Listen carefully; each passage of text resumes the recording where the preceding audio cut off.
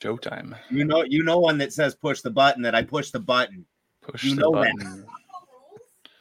Probably push all the buttons tonight. We got some outlaws with us. Well, their accents are worse than ours, so it could get hairy.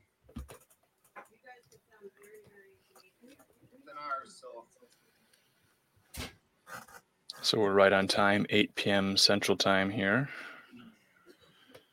Jim, what's the title of the show?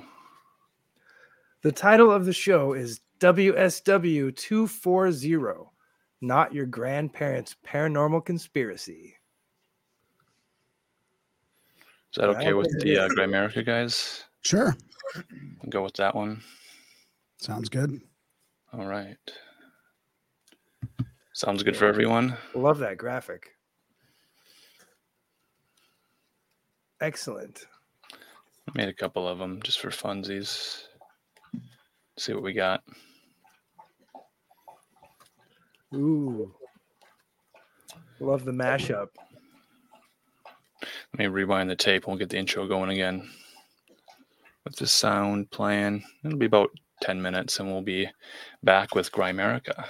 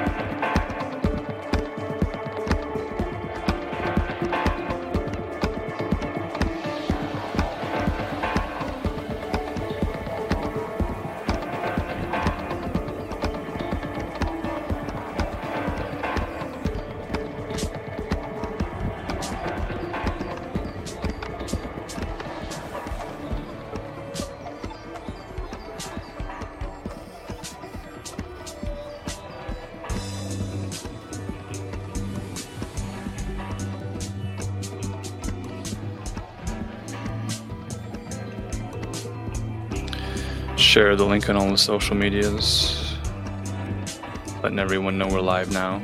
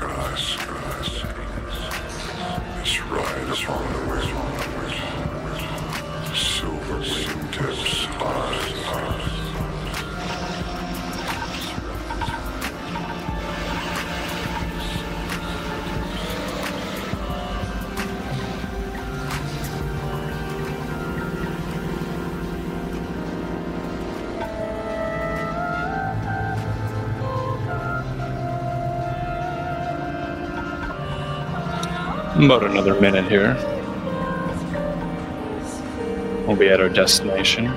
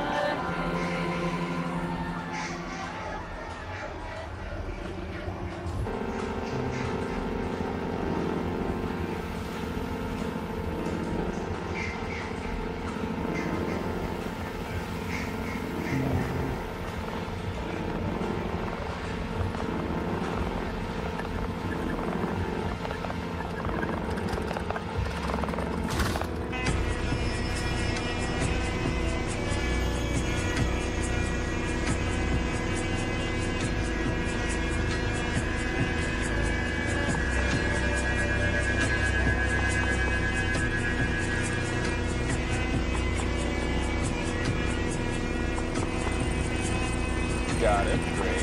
You also need to pledge your soul to Baphomet, this god that we all worship.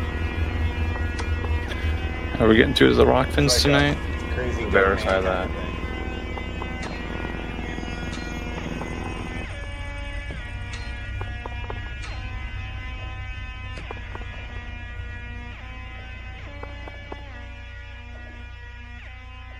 I think we're closer to our destination now. Somewhere up in Canada, I think, is where we're landing. Little trip to Paranormal Canada tonight. The weather's always nice in Paranormal Canada, I hear. Is that up in the Pacific Northwest area? Central Canada? I've never been to Canada. I've never crossed the border. I've been a couple of times. How was it? Beautiful place.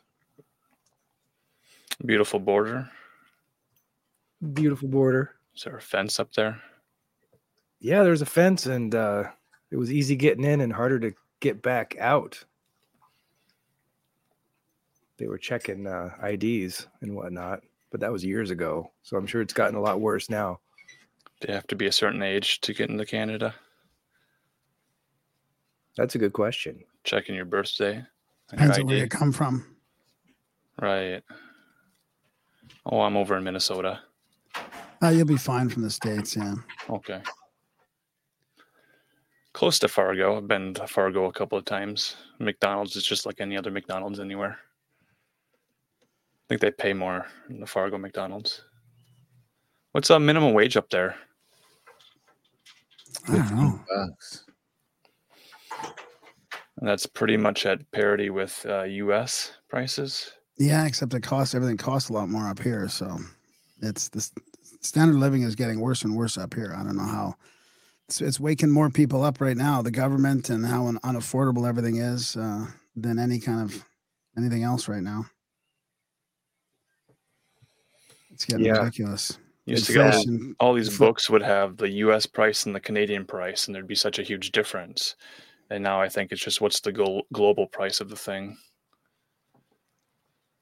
Yeah. Yeah, they keep talking about inflation. You know, it's not going up as fast as it was, but everybody can see it. It's doubling. It feels like it. Yeah, it's hilarious. They claim the inflation in small percentages, but we can all remember just a few years ago that gas was not $6 a gallon, and $2 to $6 is not 15% or 4% or whatever they try claiming when they're in the fucking Senate hearings. Like that's 300%. Yeah, I think gas for us is probably, I don't know what Darren thinks. I think it's probably the least visible as far as like inflation. I know it goes up and down, depends on what province you're in, but food is really what's kicking everybody in the teeth right now. It feels like food and rent and mortgages. What do you think, Darren? Yeah, that's probably accurate. And like heat and electricity. I mean, yeah, it's winter's expensive, especially, you know. We have a carbon tax up here, guys. Like, I know it's just like a conspiracy down there in the States. You hear about these carbon taxes. We've had it for a while. We pay like $100 a month, probably at least in carbon tax. And that it just flitters away through the government's hand. And maybe some of it comes back into their pocket. Who knows? But it's a joke. It's a huge scam. Yeah. I'm here in Washington State, and the governor just passed a bill in Seattle where it's a moratorium on new gas service. If you're building a house, you can't get natural gas anymore. It's just crazy. They're trying to outlaw it for the whole state. It's just insane. So what do you get? This electricity then? Yeah, just electricity, and prices are sky high with electricity. So how do they make the electricity? Yeah, here in the last yeah. Is it hydroelectric in Washington? Or? Yeah, but they want to shut down like 4 dams. Well, how do they expect to get all this electricity then? I don't know. Buy it from somewhere else. Buying foreign natural gas. I have no idea. It hasn't been thought through. It's just they aren't going to get it from down here because they're blowing up the dams down here too. They are buying it from us. Same problem. It's just insane. It wasn't thought out. it's going to put people out on the street. I think, people that already can't afford to pay for food or heat are now going to, move into their cars, I guess. It's good time to think about alternative energy sources for yourself. Even off-grid living, even when you're still on the grid, is the way I like to think about it. It's hard to jump right off grid, but you should definitely have options. Yes. It's difficult to even think about the alternatives to the power grid if we don't even know what electricity is. It goes in a battery and then we just turn the battery on and things just work. But where does the electricity come from? How does a battery function? And do Tesla trucks rust just like every other truck? I don't think so. Those stainless steel trucks. That's not very good stainless steel, is it?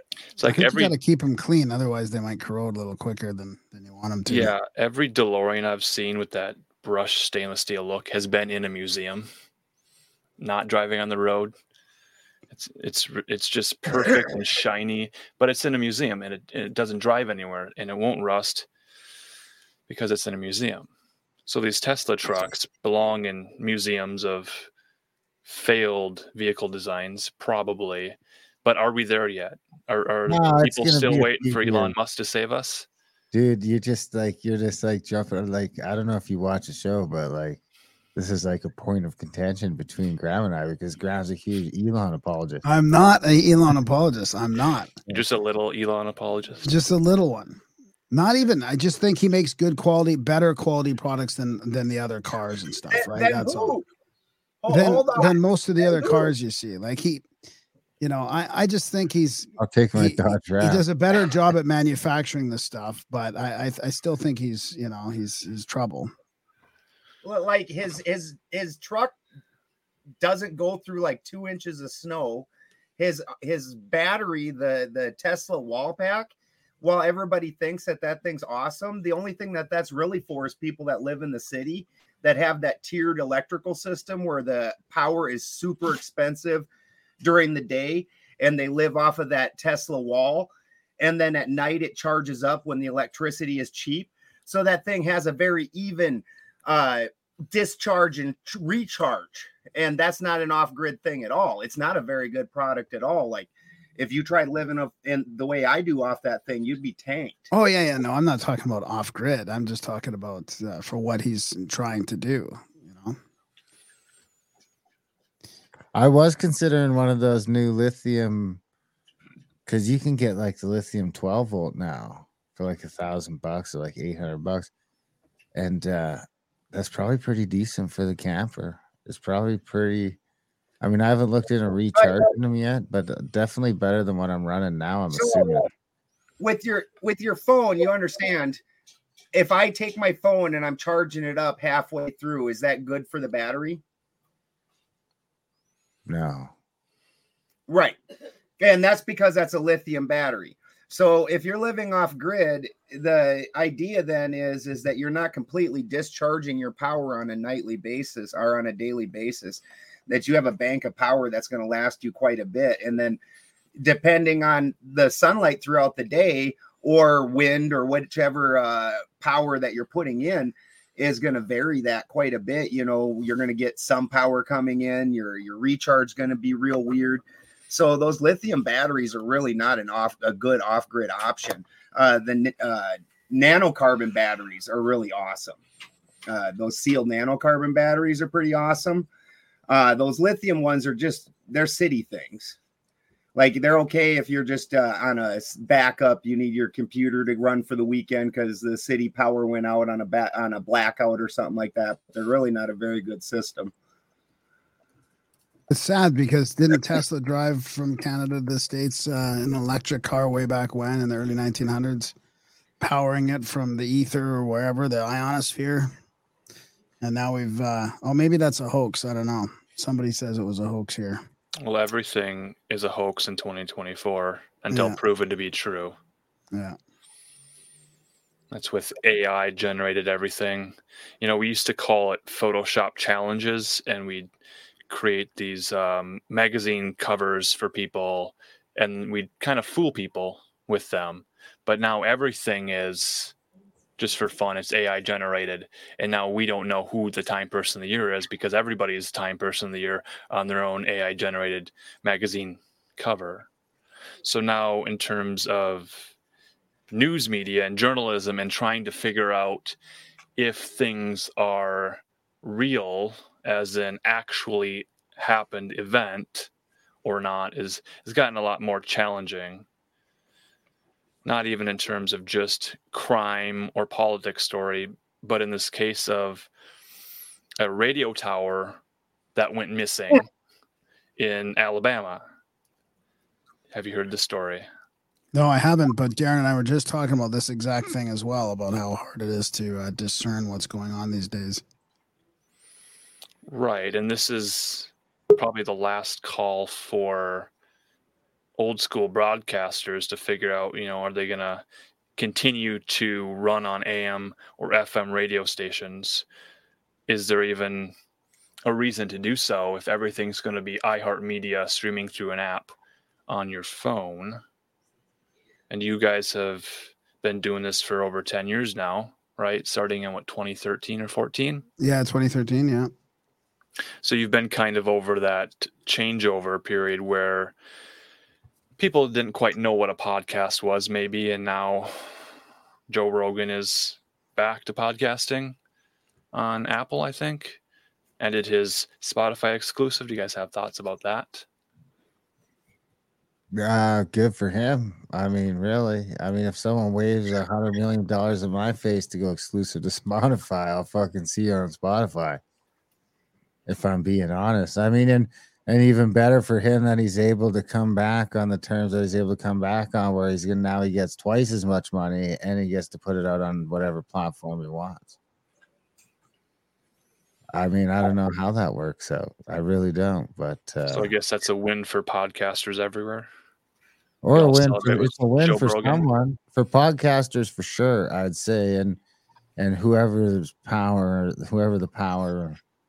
that be behind Joe Rogan and his little cabal are. I don't know who those people are.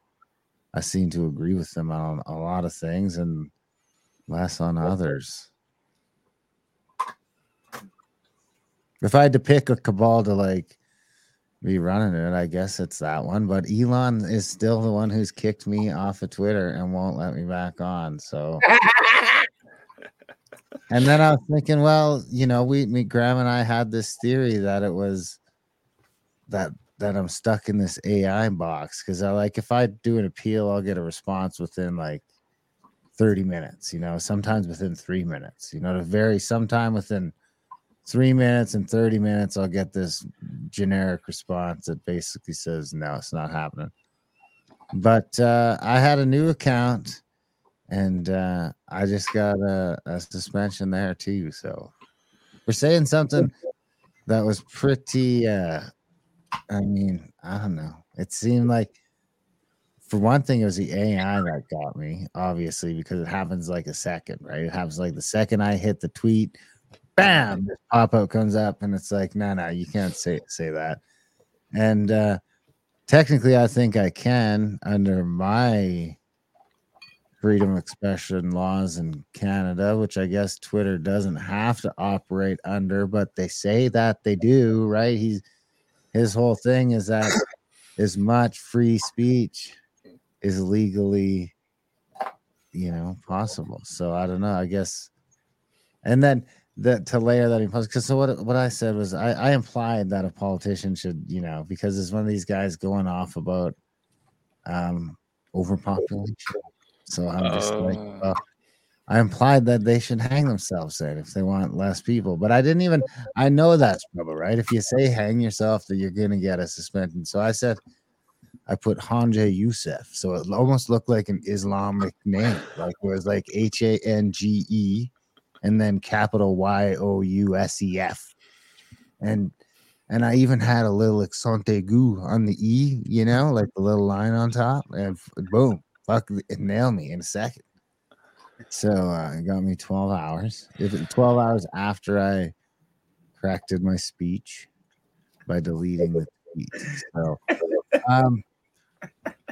is it classy to tell politicians to hang themselves when they're implying that other people should? I guess they're implying that we got to get rid of some people somewhere, somehow. And I guess, and the other dicey thing is that in Canada, the government is killing, it's like the fourth leading cause of death in Canada is this medically assisted death by the government. The government just sends someone over to your house, they shoot you up with some shit, and you just die.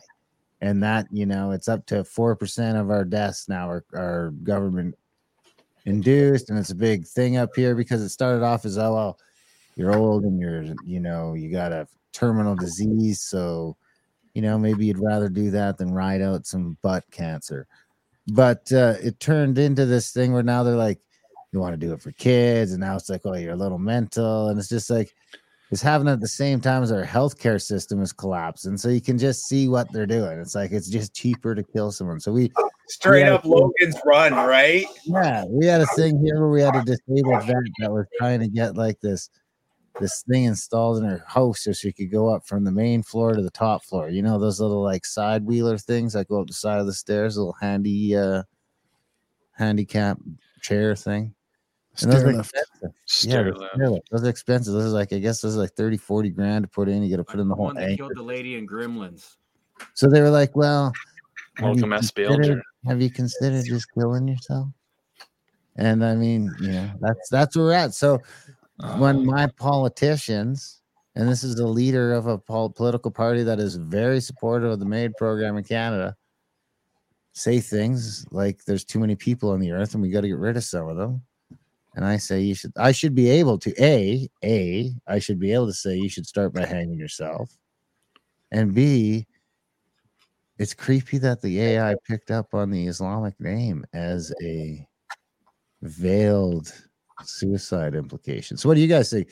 Does telling someone to kill themselves, because obviously you can't incite violence, you can't incite people to violence, you can't scream fire in a movie theater for what I think that's arguable.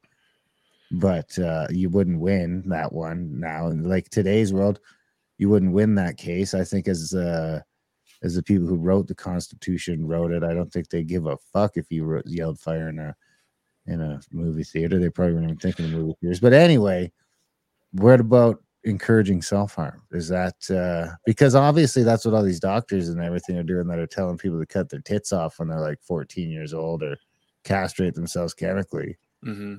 So what do you think about telling a politician to self-harm themselves? Do you think that is protected by free speech? I think everything is supposed to be protected by free speech, even if you don't like it.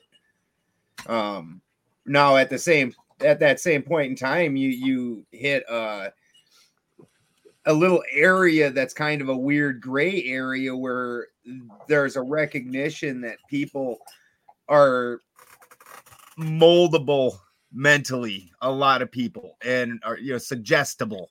And if you are being such a douche as to suggest things to suggestible people and getting them to harm themselves, are you then accountable? Like that's where the crux of that goes. I could take that.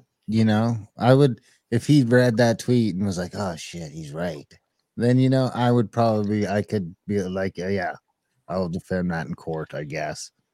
But as far as just saying it, I wouldn't want to say that to someone who's like, he wrote a suicide letter that said, Darren from Grimerica, if my life is worthless. If your buddy calls you out and he's like, right. I'm thinking about killing myself, and you're like, yeah, you should do it. That's fucked up. But this guy's not going to kill himself, obviously. He won't even resign. It's a feedback loop. And like Darren mentioned, I mean, the Canadian government's not doing very good at their record right now. Not only with that, but they keep telling people to get boosters. I mean, it's like, at what point are they going to get held accountable for this?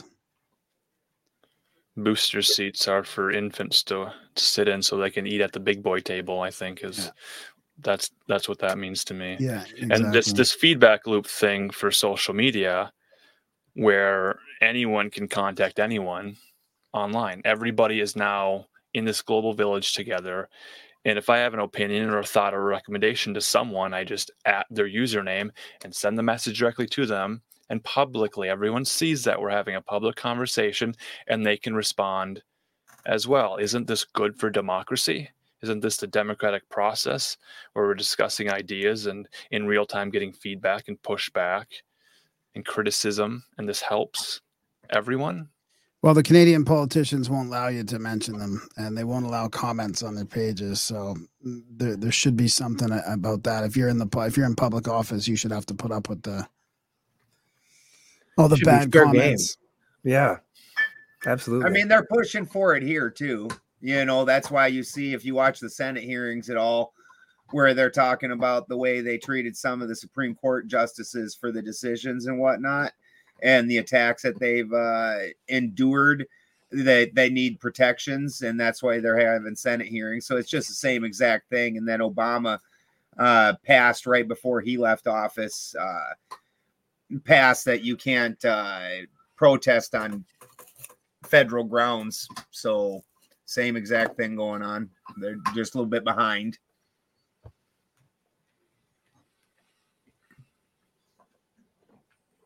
And I think you're right with us in real time. Your ping's pretty good, Balderson. How's that Skylink holding up for you? Yeah. Starlink, Skylink, the internet, Bolton. Yeah, I gotta give that one to him. There ain't no doubt about that. I also use Elon internet, but I ain't interested in sucking his dick. This is the difference. Yeah, without the Starlink, the only satellite we had before that, it was really I think our trees had grown past the line of where the saloon sits, and we were really losing access to it, so we had to switch over, and this one's working pretty good. Stataloon, is that a Canadian coin, like a loony? Yeah, it is.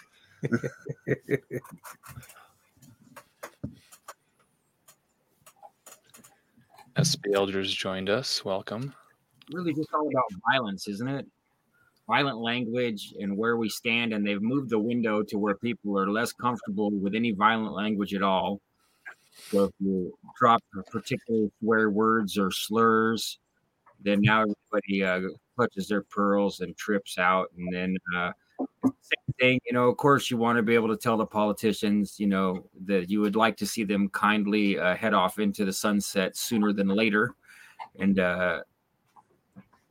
it's presumed that everybody reading it, except for the ones that are literally retarded, developmentally disabled, if we want to use their politically correct language, everyone else understands when a politician's on Twitter and everyone wants to rabble rouse and pile into the comment section and say, we've got some ideas for you, and some of them include inserting overly large objects into your anus. Other ones include your death immediately, etc. Everyone understands that this is just part and parcel of life itself. If you go down onto the streets of New York and you want to stand on the corner with your Bible and preach, you should anticipate that people are going to tell you these kinds of things immediately also.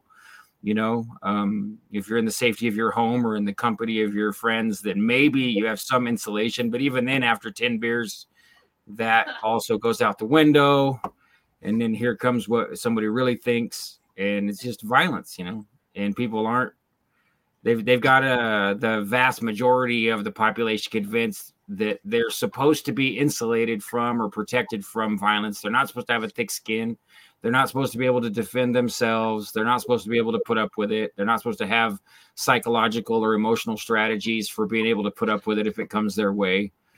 And so then the rest of us that are willing to participate, especially for our own good pleasure and humor, we just have to suck it up and eat shit. We're not allowed to have fun. Tell politicians what we think about how they should surf their surfboard in the tsunami. Are words violence, though? I mean, is this the new definition of everything where words are violence? Because I thought violence was like physical for a while there. I mean, I would agree with that too. I'm going with the premise that now they've moved the window to, that words are violence. I mean, if I say I'm going to fucking kill you and I mean it, I would say, yeah, there's a limit there. That's violence to a degree.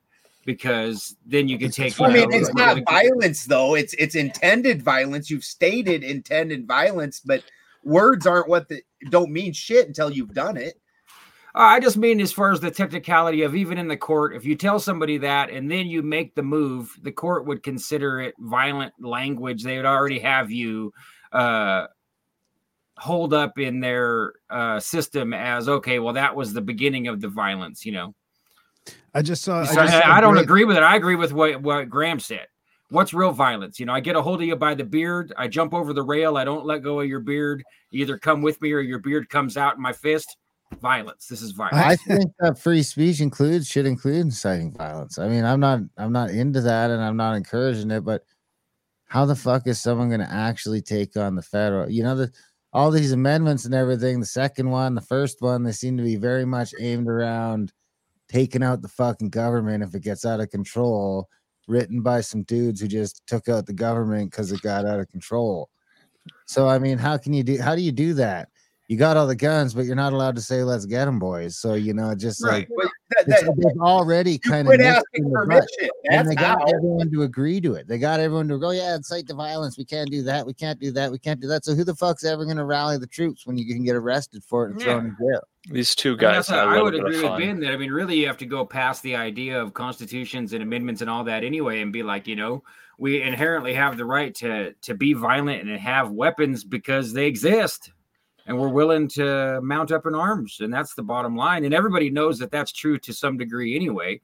And so, of course, they're going to play every hedge they can to get people to think of anything opposite or less than that, because they know that they're the ones that are first in line for the guillotine if it comes back around, you know. It's just shitty. The U.S. Constitution under a glass case has been defaced by two guys who dumped red powder on it recently. February 14th, I think, is when this was published. Go ahead. It wasn't gunpowder. I don't think it was tea. Transgenders or people of color. I don't know. Happy Valentine's Day. I say they love the Constitution, or they hate the Constitution. It's not clear. They had the science to figure out what the powder was. What was the powder? Was it anthrax? No, that's a metal band. That's a common conflation. People get powders and metal bands mixed up for some reason. Is it chili powder? Are they trying to get spicy in the Constitution? I don't quite know what their purpose was. Red hot chili powder? Yeah. What are their ads? Nick Cage. Maybe Nick Cage knows. Like, doesn't he have the real Constitution? You know, all the chicks are into that trashy, like Kool-Aid hair dye now, you know? There's probably just some of that. Manic panic. And it's like all the chicks. Are you guys seeing that down there? I mean, it is sort of starting to subside a little bit here. I was just saying to Graham the other day, it's starting to subside. And then I went to the hardware store today and got served by some like late 50s broad with a bunch of like purple shit in her hair. And I'm just like, what the fuck is going on, man? Like, these guys are climate change activists. You're older than I am. Oh, climate change. That's what it was. Two men I kind of like group who deserve clean water, air, and a livable climate decided to put chili powder on the Constitution because we all deserve to breathe clean air and drink water and stuff, I guess. Same group that was putting Campbell's soup, tomato soup on other pieces of art. And the security guards just watch them and just make sure that no violence happens. What brand of chili powder? I don't know. Is it like McCormick? Are we trying to get a sponsorship here? Well, I'm just wondering if it was a drop, you know, like the Camel soup. There will be no sponsorships. Camel soup might have paid for that, you know. Yeah, Camel soup. In the age of new age advertising, when a commercial won't do it, you know, you don't know what these brands are capable of, and they have. It's protest live stream product placement. You got it, Darren. Nice. I was waiting for the Kool-Aid man to kick down the wall and save the Constitution from getting stained. I was watching that thing and I was just like, man, now's the time to rob a bank, right? These idiots would be like driving the cars into each other trying to chase you. It's just like everything has degraded so far. Maybe not quite yet. Let it come down for another decade or so, but it's going to get to the point where it's like literally Barney Fife and fucking Andy. There's whatever, I forget the Andy guy's name, and that's who the show is named after. Mayberry. Andy Griffith. Andy Griffith. Yeah, it's like these dopes, man. That's like this. That's what this is. We're like a half a generation away from anyone with any real capability, like being out of the industry. There's still bits and pieces, so you got to watch. You might like pick the wrong bank and get fucking dropped. Well, you So got to you know, identify just yourself case it. properly Just too. You case have it. to be Just you have to case be it. for the right ideology, you know. You could tell. You guys know. You could tell. You could like walk in and just like look at the security guard and know within like fucking 10 seconds if that dude is like capable or not. You know what I mean? It's not too hard. Walmart Just greeters. Just to man. go back to It's that not language good out thing. there. Just to go back to that language thing, I watched a good video the other day. Some Canadian guy saying that we need to bring profanity back into politics a little bit more. Like they, one of our guys going Pierre. I don't know if you guys have heard of this Pierre Polyev guy, who's sort of looks like he's next in line for Trudeau's job. Well, he said in Parliament what he said, WTF, and they basically scolded him and had to retract what he said because he actually said the abbreviation of what the fuck in Parliament. So that's how bad it is up here. Don't the Saying the British people swear abbreviation all the is- time? Which is interesting because you guys are supposedly, your own free country, and then so is Ireland. And I was a few weeks ago, they had Gordy on, Gordo from those conspiracy guys, and he's saying that over in Ireland, it's so crazy over there with you can't say anything, that people will bring other people over on vacation to get sued over slander. There's an entire industry of bringing your friends over to someplace because they said some shit and then suing them in Ireland over it. Interesting. I'm glad that the sequel to Idiocracy turned out to be reality and that it's ongoing. Yeah. Well, Idiocracy was like that dude was just ripping off Ayn Rand, really, and making it funny. I mean, Atlas Shrugged isn't very funny, but you could definitely see where he just sort of took that and sort of ran with it. But yeah, I would agree with that. We're like, well, it's not quite the sequel. I would say like Idiocracy is a sequel to like now. What, 3-4 generations away from? Yeah, about 30 years, 40 years. Ow, my balls. God, things are moving so fast. I would normally have agreed 30 or 40 years, but now you could also tell me 3 or 4. And like things are moving so fast that I could, like, the intelligence is just dropping. 4 weeks from now, It's not the only thing that's dropping. I mean, I kind of got to look at it like you guys are, that it's fascinating to watch, because otherwise it's pretty easy to get disappointed and depressed over your fellow humanity. Right. Well, but we see a lot of people are obsessed with the spectacle, so we see a lot of the bad, but then there's lots and lots of good going on too. But I would say most of that you're seeing with your own eyes, person to person. I'm in touch with a lot of people doing a lot of really good affirmative things, whether it be working outside, gardening, or whatever, or doing mental, emotional well-being type of stuff where they're content, happy, comfortable, making changes and improvements. But you're not seeing that on the internet unless you go digging for it. I mean, you can find it. To me, a lot of those communities are also become cliche and kind of laughable, because then, I don't know, if you make it into a thing that you're doing, then it becomes passé somehow almost immediately, That's almost true. anything does. But if you're super serious, like, we're going to be healthy again this week, guys, you ready? Everybody lift your arms up, or whatever. It becomes weird right away.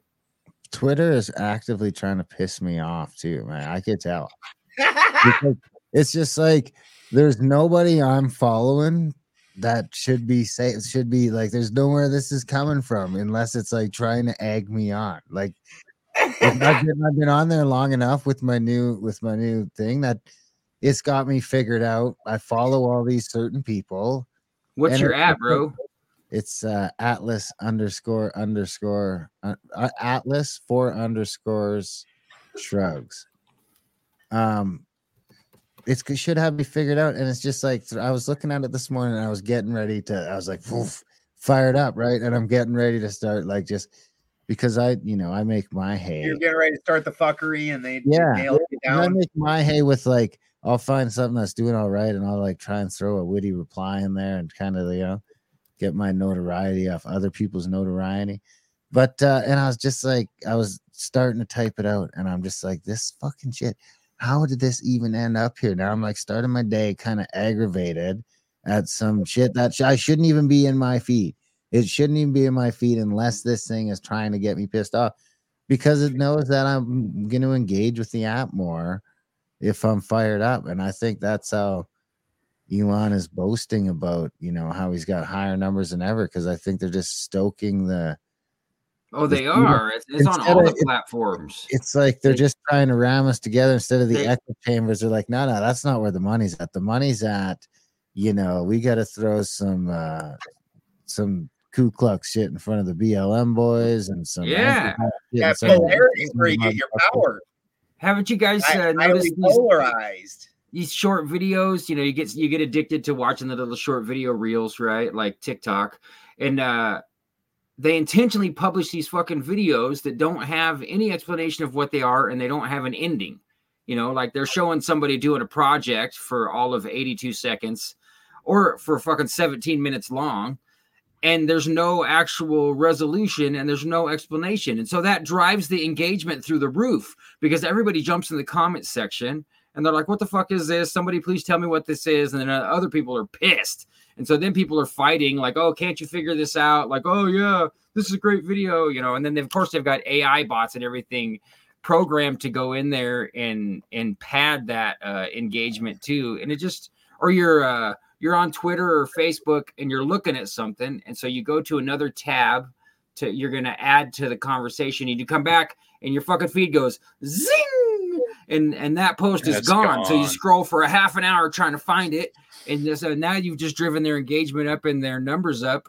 You can't mute the damn videos. You can't pause the video. You pause the video and you go to make it small. It unpauses it. Okay, so you mute the video, you go to click on something, and it unmutes it. And so now they've got you watching the video 5 times in a row, just trying to pause and unpause it. They're pissed me off, man. I wish they'd all fucking hang themselves. Oh, wait, I'm not supposed to say that. Don't say that on Twitter, or Elon will be upset with you. He was like, I told Darren he's got to tell him that he needs maid service. I mean, that's all you got to say now. Canada has the maid service, so just say, you need to apply for maid or get your maid service today or whatever whatever you want to do. And then how can they get mad at that? Because that's what the government's actually doing. So they send in a French woman in lingerie and a little feather duster. I know. Can you believe they call it maid service? I mean, it's unbelievable. That costs extra. So we were making our own, and we were going to call it Gade service. Oh, Gade. Grimerica assistance in dying is what the acronym would be. And then you get to, you take people out and you chuck them out of a plane, or you throw them off a cliff, or, have your last moments mean something. Whatever they want. Like go out in style. Like just like. Yeah. Feed them 5 or 6 peyote buttons and then unload on them with a rocket, Or poisoning, overdoses. I mean, however you want to go out, like just make it worth it. What if people want to go to Valhalla? We could fill them full of amphetamine and get them a couple hookers, whatever. Man, we'll figure it out. Yeah. For $5 Hold on.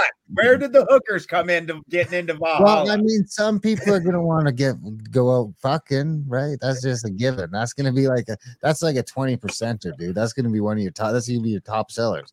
You probably just have some girls on staff. That's definitely gonna be the top seller. It's gonna be up there. There wasn't a connection there between the hose and Valhalla, just so you know. Yeah. That's all I was questioning. The hose are in Hold on here. Hold on. Sex that's death. Definitely your top seller, though. Death during sex, that's definitely the top seller. What an alien abduction scenario where you opt into it. Yeah, that would be a good one. Yeah.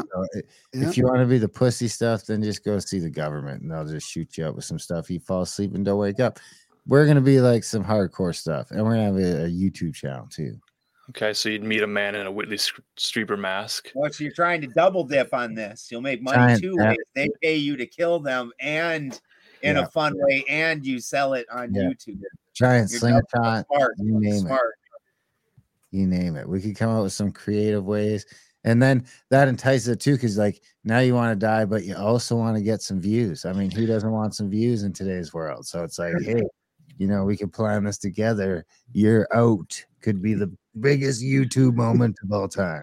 Do we classify this as like Dr. Greer has the contact of the 5th kind or the 6th kind or the 7th kind? Is this like the final kind, contact of the final kind, where it's you face death for real this time? Yeah, CE12 or CE13. Yeah. 13 would be a good number for it. Yes, it's CE13. Yeah. Good Templar number. CE13, is that where you die, but you still have to listen to Stephen Greer? You meet him at the very end. Like, God damn it! Yeah. Why is this fucker still here? We're playing a Greer meditation in your headphones while your last moments. Your last moments are Greer giving you mouth-to-mouth resuscitation. He's a trauma surgeon after all. You're just in the chair, tied up, and he just slides in and closes the door behind him.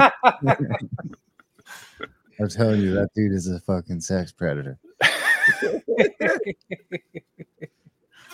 I'm kind of just saying that, but I've also kind of heard it like third hand on half decent authority.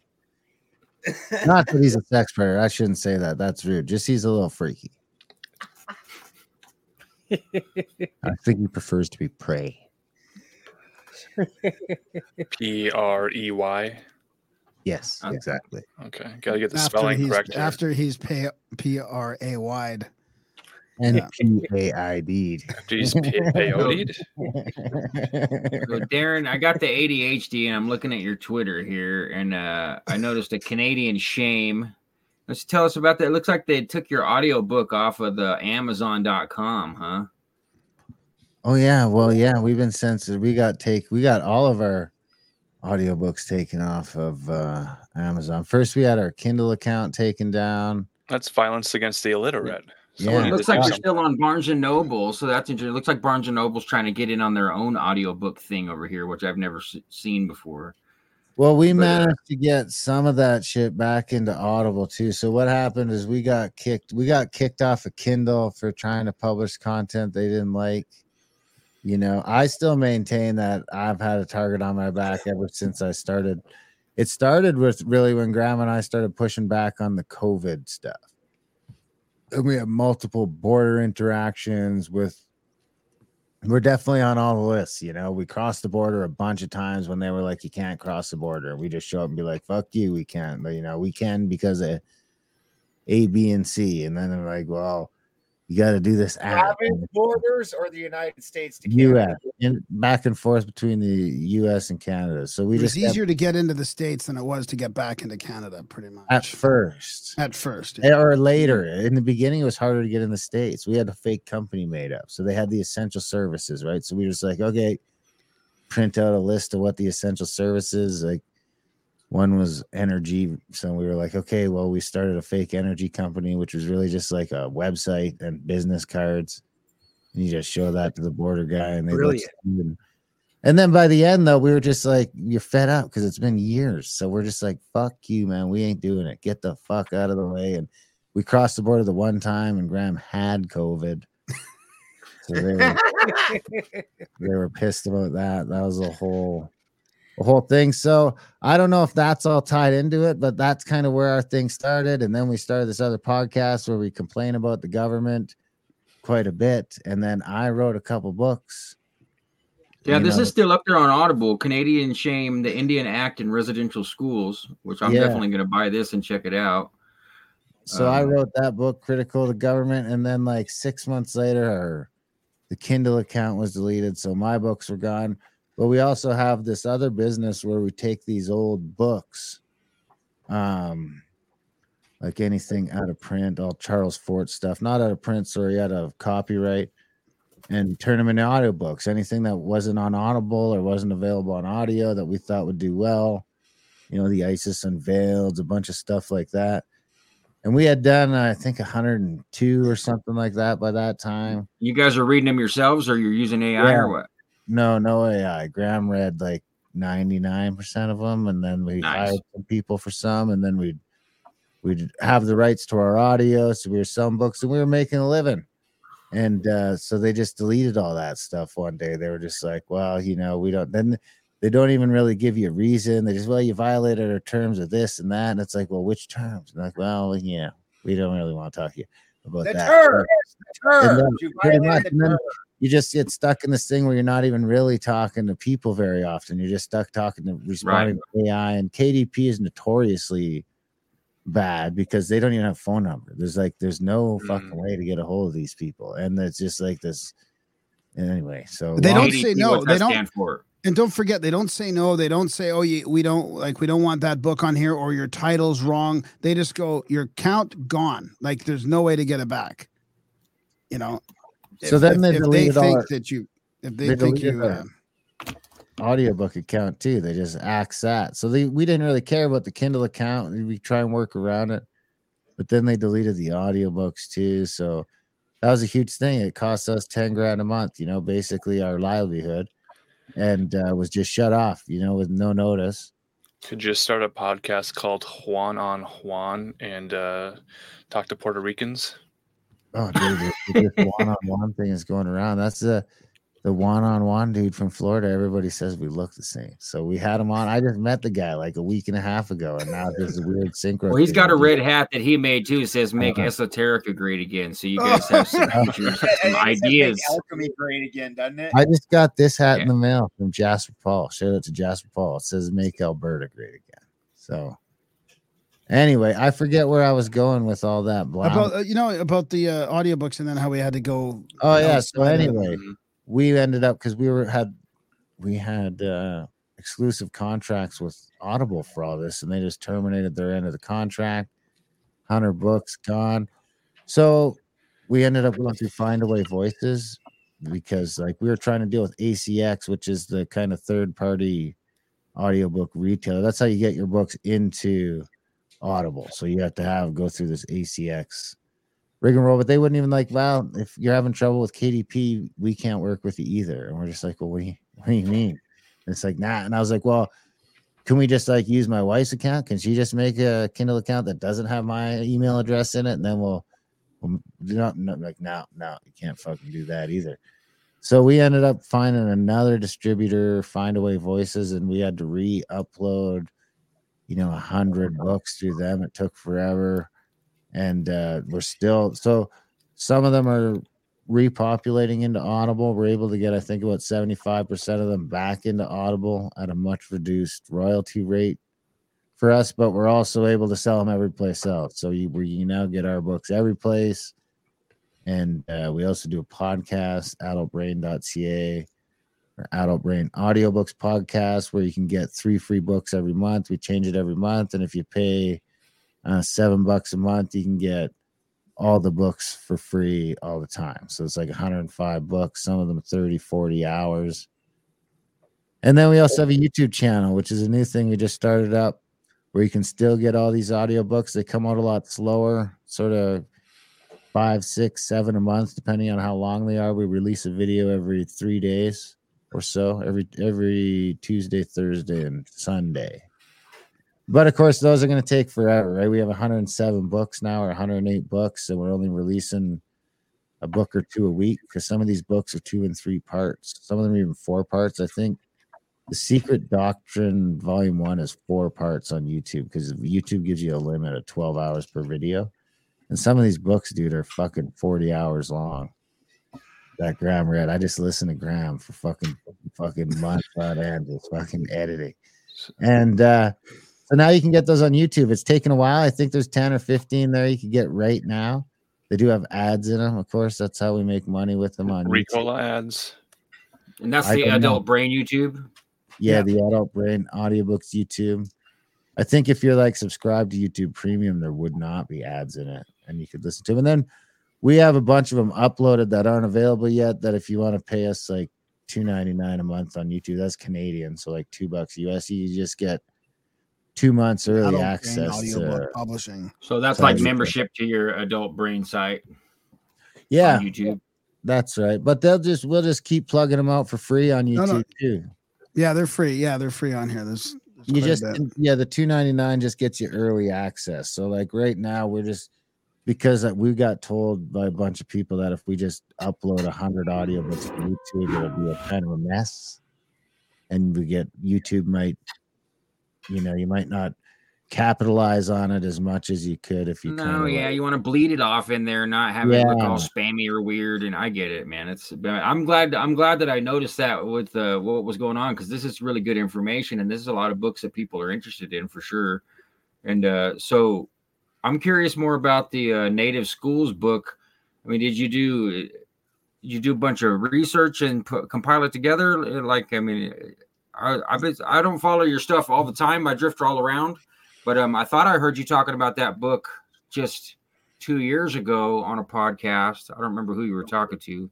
So, I mean, it's pretty recent, isn't it? Yeah, I think it was 2021, probably summer of 2020. It's basically a compile. I mean, I put it together pretty much because I can't remember. We were looking at doing a couple different podcasts then about the Indian thing. And I'm an Indian, so I'm allowed to say Indian. And I'm a person of color. You're not Puerto Rican? I'm allowed to say all sorts of crazy shit.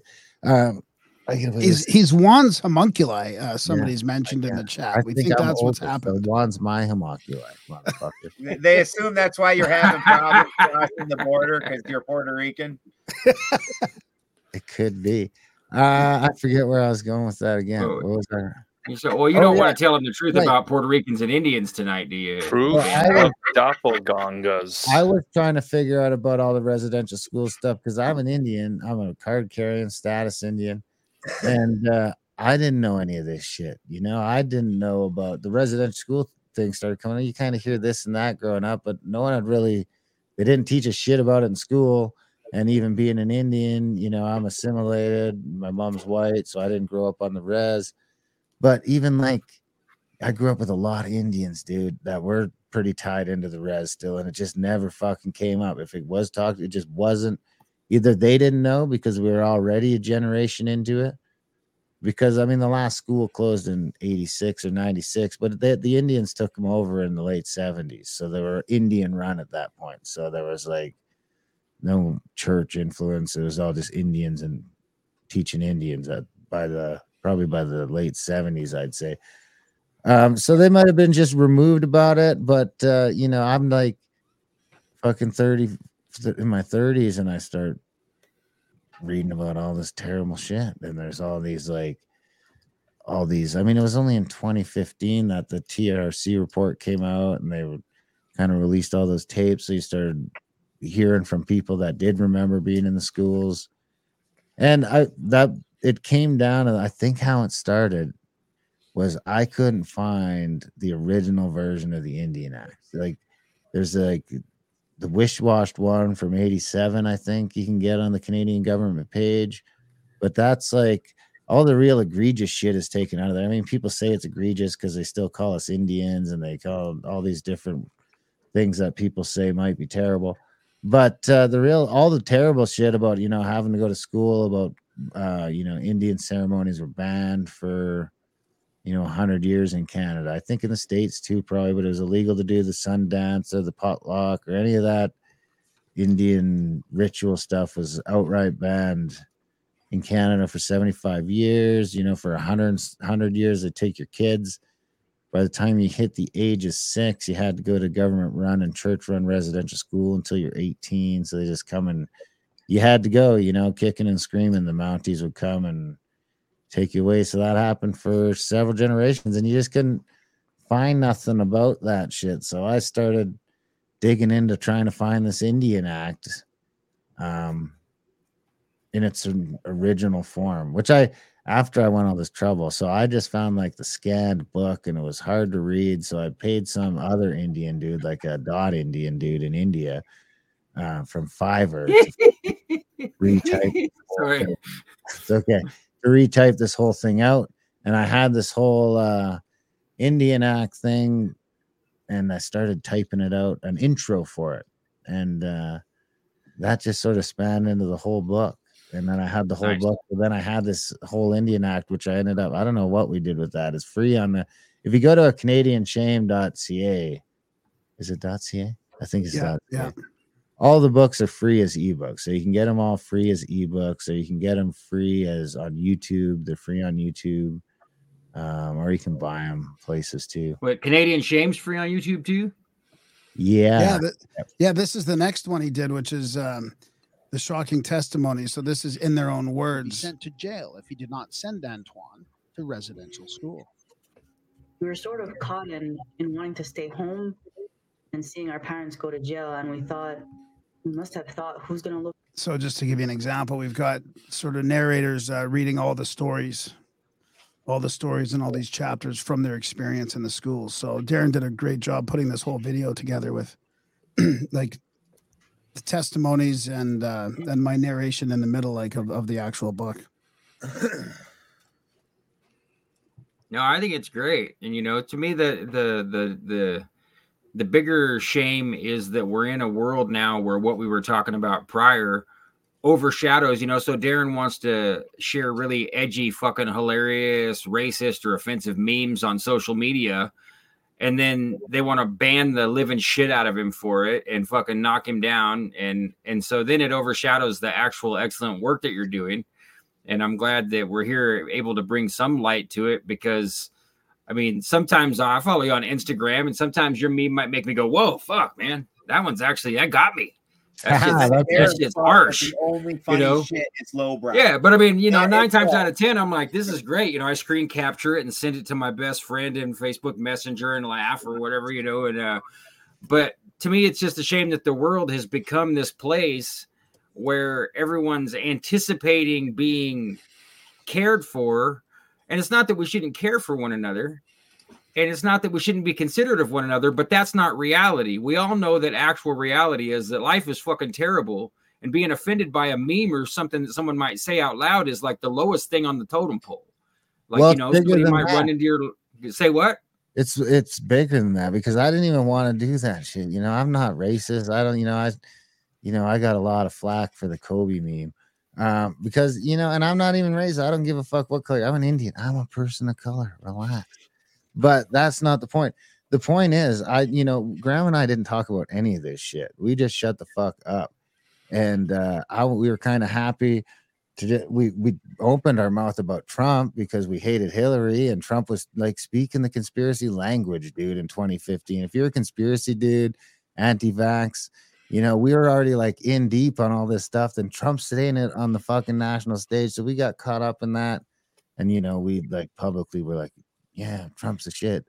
You know, obviously we don't feel like that anymore, but that cost us a lot of money at the time, a lot of support, a lot of listeners back in 2015. And then, you know, we weren't like totally for it. We just weren't. We were just neutral is totally for it. That's just it. Yeah. If you're neutral and you don't say negative things, that means you're his fucking guy. I get it. I mean, I've had that argument with people where I'm like, what do you mean I'm on the right? They're like, well, you didn't say anything negative yet about the right, so that you're on the right. I'm like, huh? Yeah. And we just wanted to change, man. I was looking for it to change. I wanted to see the system fucking change. You know, that was the main thing. And I don't want to share racist memes, but here's the thing, I do get pretty caught up in the trans stuff because it's out of fucking control. And I got 3 daughters, and I don't want them having to fucking play football against boys because that's fucking retarded. And if you're okay with that, you're fucking retarded. So, and that I say that with 3 daughters. So that is anti-women, right? All this trans shit is anti-women as far as I'm concerned. But adults can do whatever adults want. I just don't want to play in sports against other chicks. Unless the other chicks know and they still want to do it, whatever. Adults can do at least be able to opt in and out, not just be obliged. Wants to pretend like he's a chick, then that's fine. You know, it's still a eunuch with tits, and he shouldn't be playing with women in women's sports. But here's the thing: for like, we all got told to shut the fuck up and be polite, and you know, we can't do the gay jokes anymore, and we can't do the racist jokes anymore. But you know, arguably, we were getting along better when we were doing them. We were less bigoted. Like, just on paper, it would look like to me that there was less racism and less stuff like that 15 years ago when we were laughing and joking with each other. But the thing is, here, I just took I'll just shut the fuck up and be politically correct. And then all of a sudden, some of the shit that comes home and my kids are telling me that they're learning in school, or they're saying the language thing slipped so far that I almost feel like some of us need, especially if you don't have if you're not worried about losing your job, because a lot of people can't say shit because they're worried about losing their job. Luckily, I'm in a position where I don't have to worry about that shit. I could say whatever the fuck I want. And I think that people that can do that with COVID was one example. We had to be extra over the top with it because people couldn't say shit. Some people, and I think with this politically correct stuff, we have to do the same thing because there's a bunch of people that can't say shit. We got to hold the fucking line.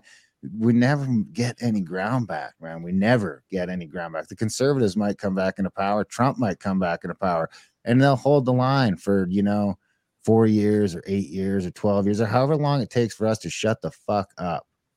And then the left will come back in and they'll take more ground.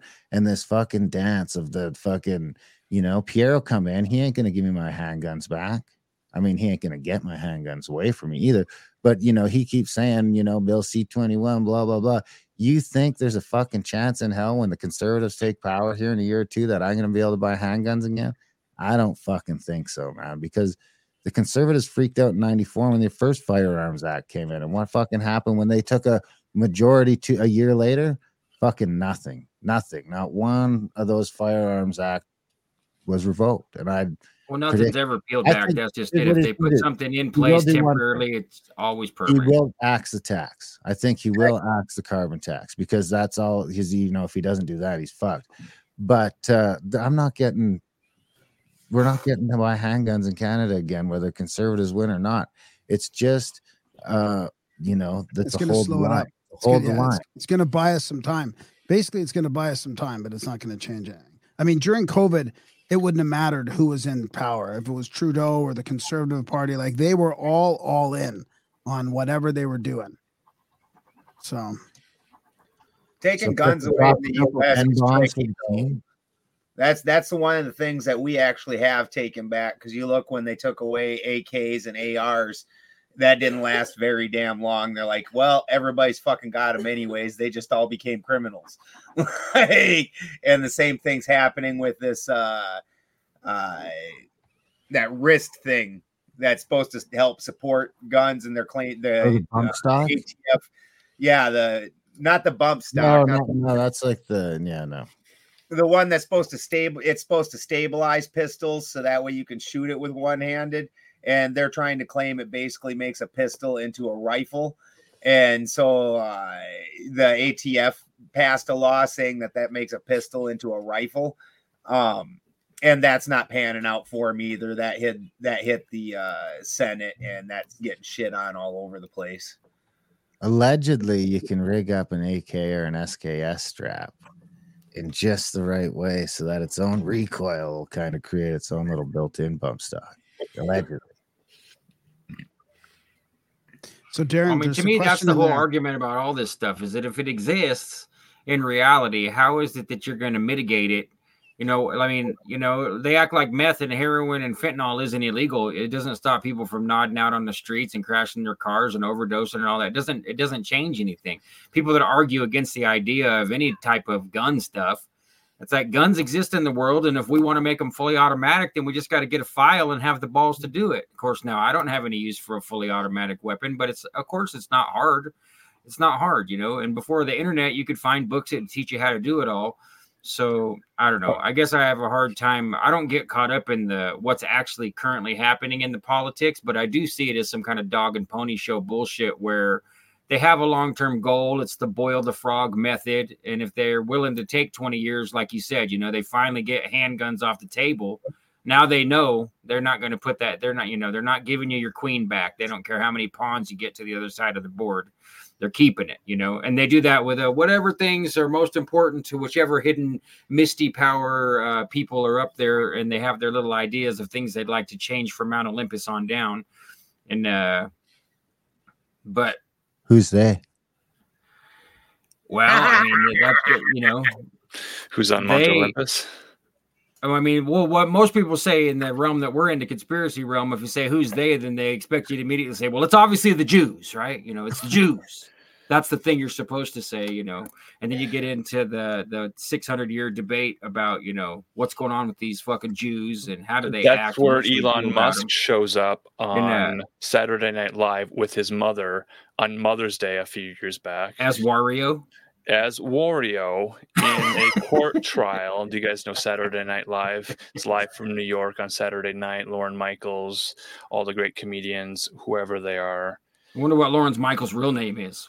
So Elon shows up to host Saturday Night Live. His mother announces to the world that her son is indeed on the spectrum somewhere. So just, let him have his space. Be patient with him. He's got autism or something. His mother says this. Musk, Elon, okay. May, I think her name is. So then he gets into a situation where he's dressed as Wario, the yellow guy from the Nintendo games who likes to collect a lot of treasure. Well, it's inverted Mario. It's like the evil version of it. Anti Mario. It's kind of confusing now. The whole thing is a confused mess. At the time, he's dating Grimes, not in any relation to anyone guest that we have tonight. It's a different sort of Grimes. C. Claire Boucher. She's playing the princess role and having to stand in court because Mario had been murdered. The whole thing about Mario mushrooms getting an extra life, but finally they managed to kill Mario, and now there's a murder trial, and Wario has to go on trial to say if he's innocent or guilty. But essentially the whole thing wraps up in sort of this non sequitur way to talk about the anti-Irish Defamation League, or Italian. What was his ethnicity? Yeah, Italian. Okay, all right. Italian. So now he's saying that there's a thing called the Italian Anti-Defamation League, and that this whole trial is a farce because they're racist or something, and it never quite made any sense. But then he goes on Weekend Update to play the Doge father, being the godfather of the cryptocurrency Dogecoin, in which he admits the whole thing is a hustle. So what is this whole thing of Dogecoin? Well, it's a hustle. Some people hustle, some people hold the bag, some people sell them. This whole thing is just the most bizarre element of pop culture I've ever seen, where it's Elon Musk playing Elon Musk as Elon Musk. Completely absurd. But he's basically telling you everything. And there's a whole sketch where he's launching rockets into space, and was it Miley Cyrus or some character, and the other guy shows up and they're trying to figure out, well, how does SpaceX works and where's anybody going? I think the whole thing was there was the last woman on Mars was trying to reproduce or something. So they get in the whole reproduction fetish that Elon seems to have, which I think he shares with Epstein and his egg-shaped penises.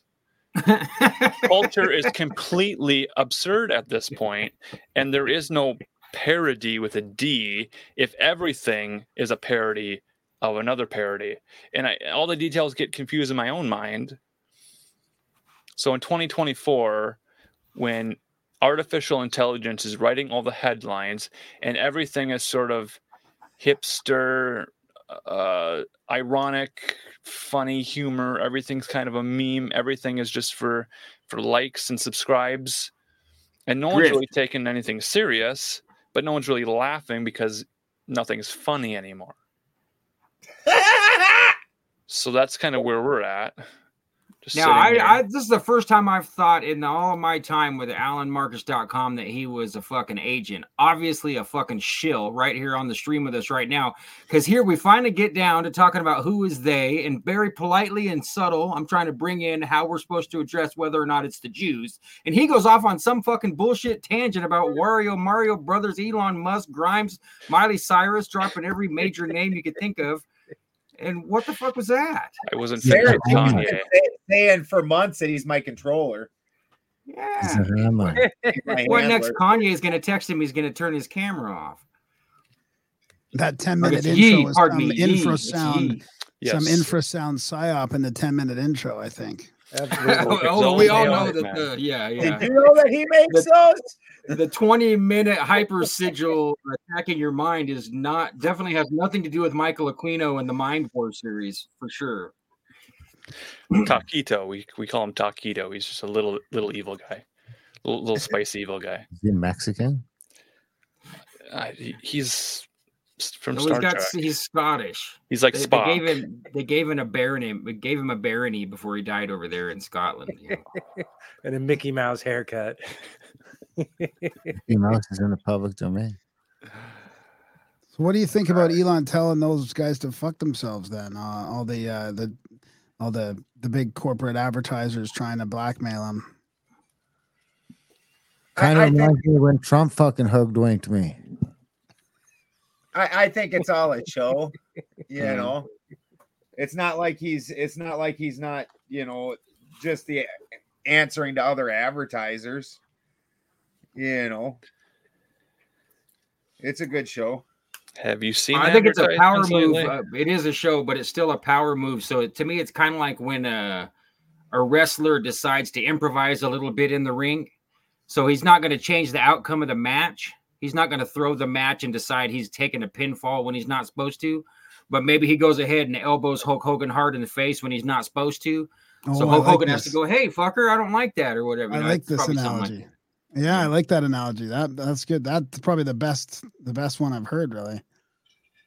Yeah, and it makes it because I mean, it definitely shook people up. There was definitely some advertisers that are like, "Fuck," and we can't just pull clout because it's Elon, and you know they tell us he's got 50 billion or whatever. I mean, you know, someone's got 50 billion, if they shake a stick at you, it means something different than even if you only have 2 billion. So.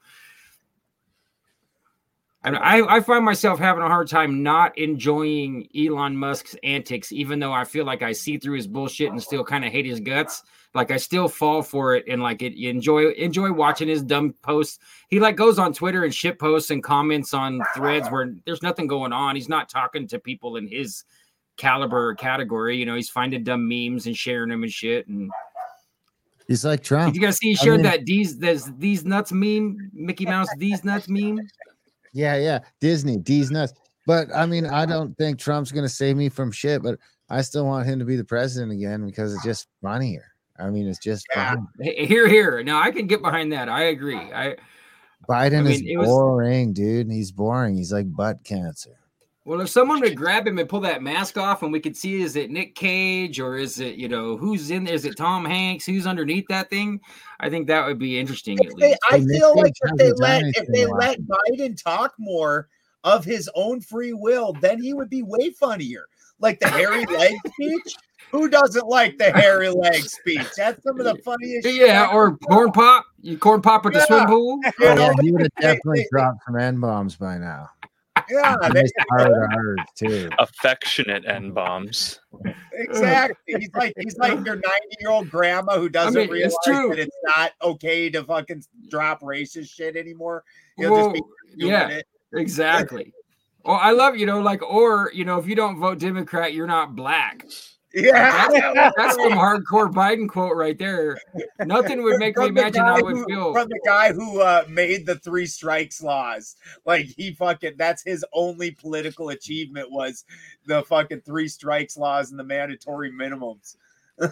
And calling them super predators, right? Oh no, that was Hillary. Yeah, that was Hillary. Super predators.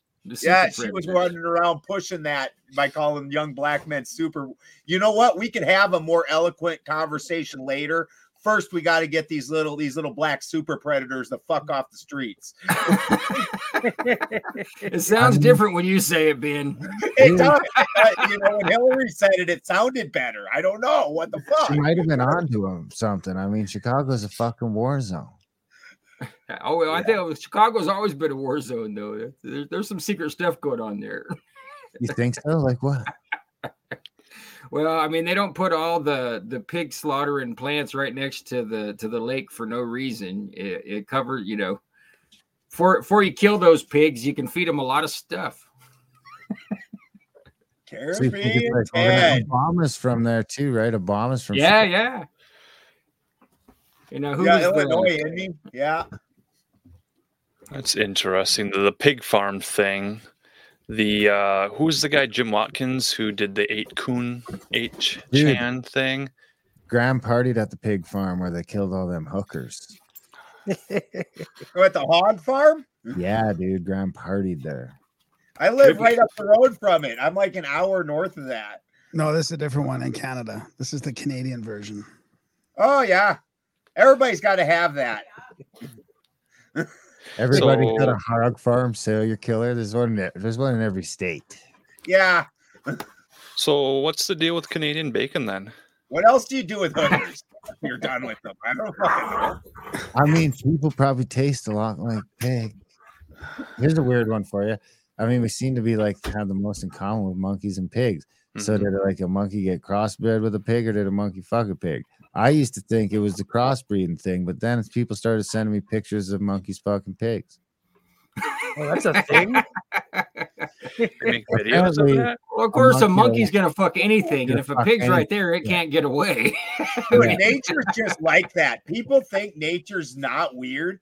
Like all week, I've been having to freaking fight my dog from fucking my cat, and it's a pit bull, like, and it's a little bitty cat, and they're both trying. The cat's trying to let it happen. The cat's he just like posted a video of his peacock trying to mate with all the chickens. Yeah. I just posted a video. I'm like, there's all the female peacocks are clear up at the house, and the males down there like just showing off for the chickens. Like, come on, guys, come on.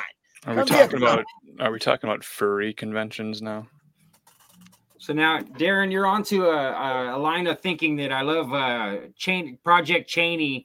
She talks about how she thinks that a bunch of these animals are genetic hybrid Nephilim crossbreed DNA experimentation shit. Like, maybe pigs were just a failed attempt at humans as a slave race, and same thing with kangaroos, and that like supposedly leopards, the spots on leopards are actually dog hair instead of cat hair.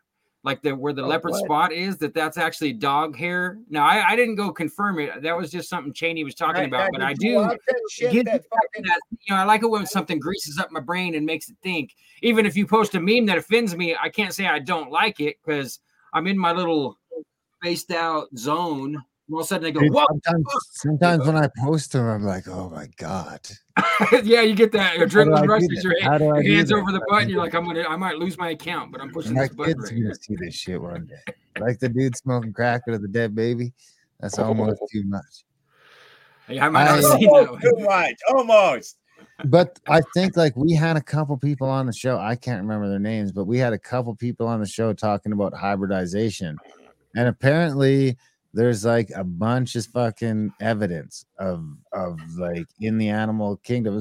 And this guy wasn't an anti-evolutionist either. He's like, no, it's both, man. They're both happening. He's like, sure, you got things evolving, but if something fucks another thing, then sometimes you get viable and sometimes you get an unviable. I think like the liger is an example of a non-viable one. It can't reproduce, but he's saying that sometimes they can reproduce. Did you guys just watch Robert Seffer's thing? No. The thing Robert Seffer just put out that on genetics, they're saying that occasionally they can actually reproduce. That's not necessarily a true thing, and they are sometimes. It's just they have to reproduce back against a tiger, I think. They can't reproduce back against a lion. It was one way or the other. I don't remember which one he's saying. But Robert Seffer just did a whole huge video saying that they can reproduce back one direction. Ligers can. So, I mean, it's that same sort of thing, but it's just with pigs. And I mean, it could be humans fucking monkeys too. I mean, I guess that can work too. No, that'd be different. That'd be different. That where AIDS came from? That's what they told me in the 80s. I heard that too. I heard that in public school. That it came from a dude in Vietnam fucking a monkey. So they told me. Yeah. Well, we got to remember too that we can't. Most research isn't reproducible anyway. That's kind of the dirty secret in all this scientific research anyway. And B, we're certainly not in the position to go verify anything. So really, we don't know shit about what can or can't reproduce. Somebody like Ben, who's definitely been around enough experiences with certain categories, might be able to say, yeah, we tried that. A jackass definitely can't have sex and reproduce anything because we tried it over and over again. We saw 100 versions and they never did anything. But that doesn't mean shit as far as the bigger picture, right? Like, we don't know. We'd have to have hundreds and hundreds of examples of monkeys fucking pigs before we could definitely cross it off the list and say, yeah, it looks like nothing happens. But even then, the 10,000th monkey could be the one that spits out a man bear pig or whatever. It's like an entire genre in Pornhub. Well, it's already there. You're forgetting about the element of love. If these animals If the really man love bear each pig other is your stepdad, under a it's even full more popular, moon Ben. with some romantic music playing and candles lit and some rose petals, anything could happen. That shit I sounds believe gay it. as fuck. Now, wait, who's in the picture with the red tie and the blue shirt behind you? That's a picture of me, apparently. Oh, is it you? That's Okay. A listener painted that and sent it in. So Oh, it's a painting. Cool. that's a painting. I can see it a little bit better now. Yeah. Okay. It was I thought maybe it was Lyndon LaRouche.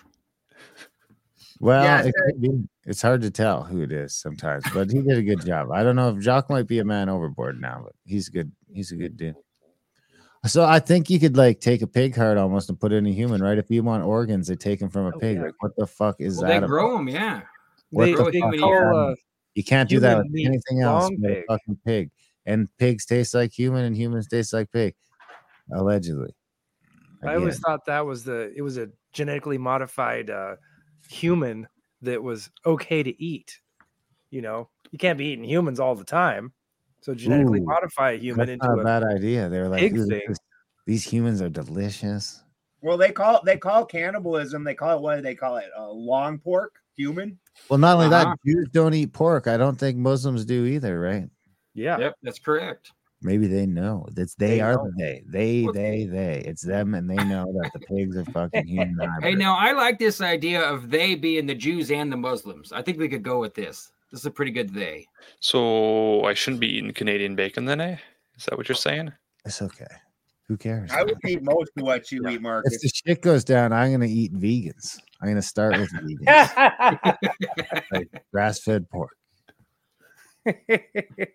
long pork. So, with the homunculus idea, that is interesting because in an old occult, a lot of homunculi were made in order to basically absorb the ill effects of things that they were doing. Like, or if you had a disagreement with another magician, the homunculi was supposed to be made with some of your DNA in there, so that way any magical attacks could read that as you. So that's super interesting. And then you look historically where like with Jesus, he put the demons in the pigs, almost like, they're little. So that isn't a whole interesting thought process. I'm telling you, there's something to it. I think it's all fake, so all bets are off. There's no way the that, meat is fake. the more that I tried, the more that I tried to prove that there was no intelligent design behind this motherfucker, the more convinced. I mean, 10 years or whatever we are now, 12 years into doing the podcast and interviewing people, I came into this shit being an atheist, dude, like a hardcore atheist. And now I'm like, there's no way it's atheist. I don't know who the gods are, if it's some nerd with a simulation in some laboratory, or if it's, or what the fuck is going on. But there's turtles all the way down. I don't know what it is, dude, but it reeks of intelligent design in every fucking angle. Every corner you go into ends at like, well, fucking, this isn't by chance.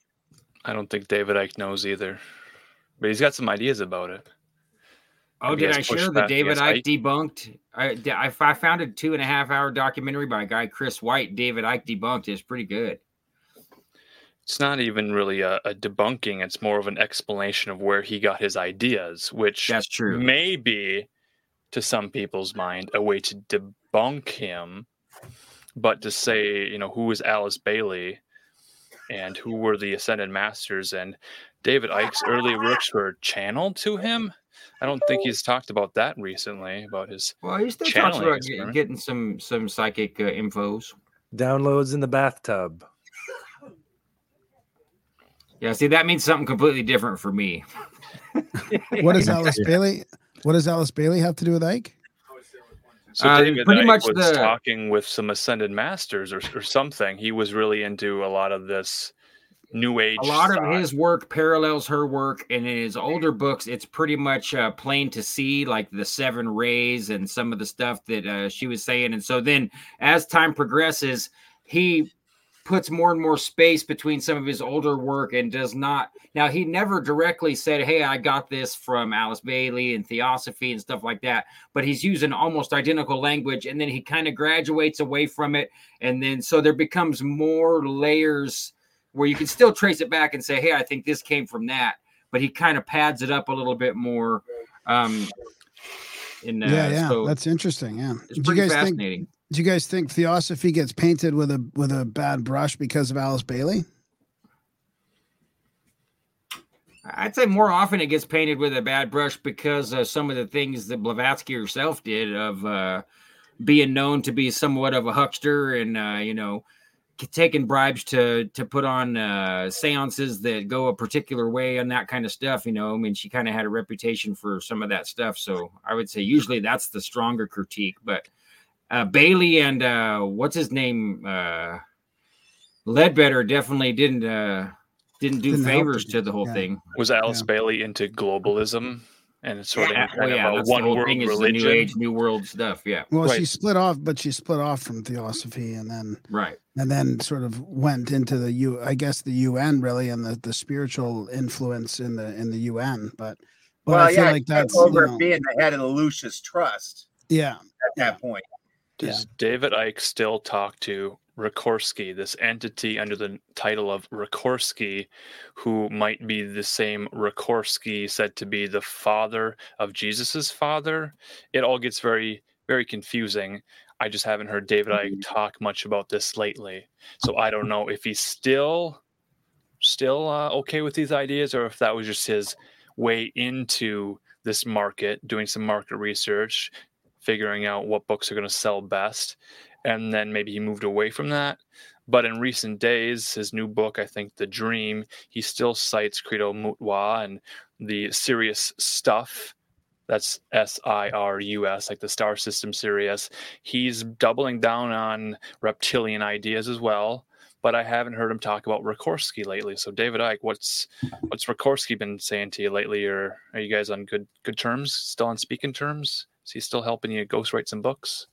I don't know. Yeah, it's interesting. About Blavatsky and them, though, she didn't get a bad rap. The thing that I don't understand is Blavatsky's like these kids today that are the rich kids that run around getting guru fucking certificates in a weekend, and then they get touted as a guru. That's all she was, is that person back then. Like completely misinterpreted, misquoted. Everything that she was talking about. Like if you look at the people of India, not the white sectors, but the other people, like, no, she doesn't have any idea what she's talking about. Like, but they list her as a expert among the Celts, amongst the pagans, amongst everything else, and she was just one of them rich kids that got the little weekend certificates. She was but she put a little bit more work into it than that, and writing 5 tomes. I mean, plus a bunch of other books. I mean, those books aren't like Isis Unveiled and The Secret Doctrine aren't small, simple books. I mean, even if it's fake, it would be decades of work. And you've read them, and there's proof of you having read them because it's your voice reading them. True. Well, I mean, I never read the book, but I found an hour-long thing by René Guénon. I think he's a French philosopher, and he was deep into theosophy for a little while, and then he went against it all and decided to explain to people why he no longer followed it and what his critique of it all was. So, I mean, I found that to be fascinating. There are people that accuse her of being a plagiarist and, claim that they can cross-reference things and say, oh, she lifted this from here and that from there. But I take everything with a grain of salt. And so, I mean, if I'm going to, doesn't mean I won't go listen to Isis Unveiled and maybe even get something good from it. But, Yeah. Oh, yeah, me too. I take it all with a grain of salt, too. I just wanted to ask. I wanted to know because we've been talking about kind of this new age pushback lately, and I have a hard time with it, but I also kind of agree with a lot of it. I'm just sort of, trying to take it all in myself, Yeah. I find it quite fascinating because there's all these splits in in those esoteric sort of studies, and then everybody's a psyop, right? Steiner, Manly P. Hall, Blavatsky. I mean, it's like none of these like real super popular, talented people. You would think they're just like there's just people pushing back against everything these days. So well, Hall wrote Secret Teachings of All Ages supposedly when he was 19, and I mean,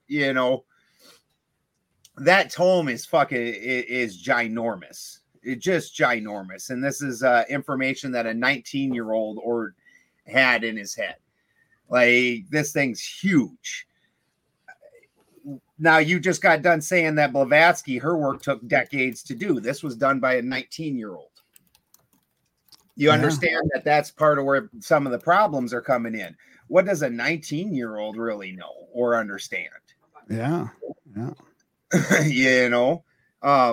So that's where part of the problem with this comes in. Are you sure that was published when he was 19? I think it was. I thought that was happening after. I thought that was happening after his All Seeing Eye magazines and all that in the late mid 20s, late 20s. I don't know. It says 27 on the Google results.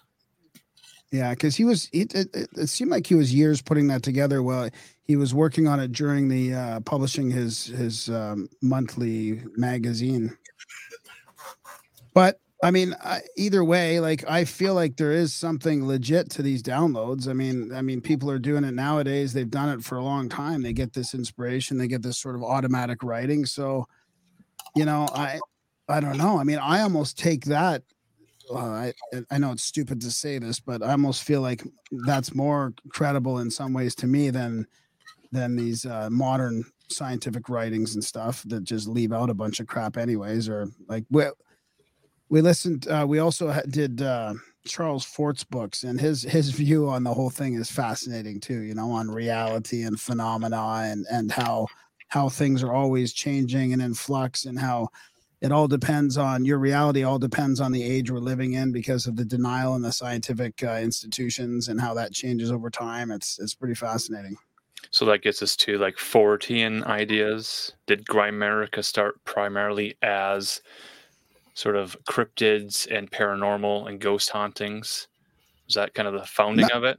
Not ghosts, but I would say more like UFOs, ancient mysteries, and then spirituality kind of blends in with that. And then, of course, it opens up. There's all these overlaps with all these conspiracies because the media / academia / scientific community is sort of treating it the same way, right? Treating all this stuff in the same way, ignoring it, ridiculing it, trying to debunk it. So kind of gets lumped in with everything. And then of course come around to 2016 and then 2020 with COVID and all that. And then now we're bigots. Now we're far right bigots because far right. There's I used to call Graham alt-right Graham as a joke, and now by any fucking buddy's account we're alt-right, and we haven't really changed. I mean, I got a little crazier.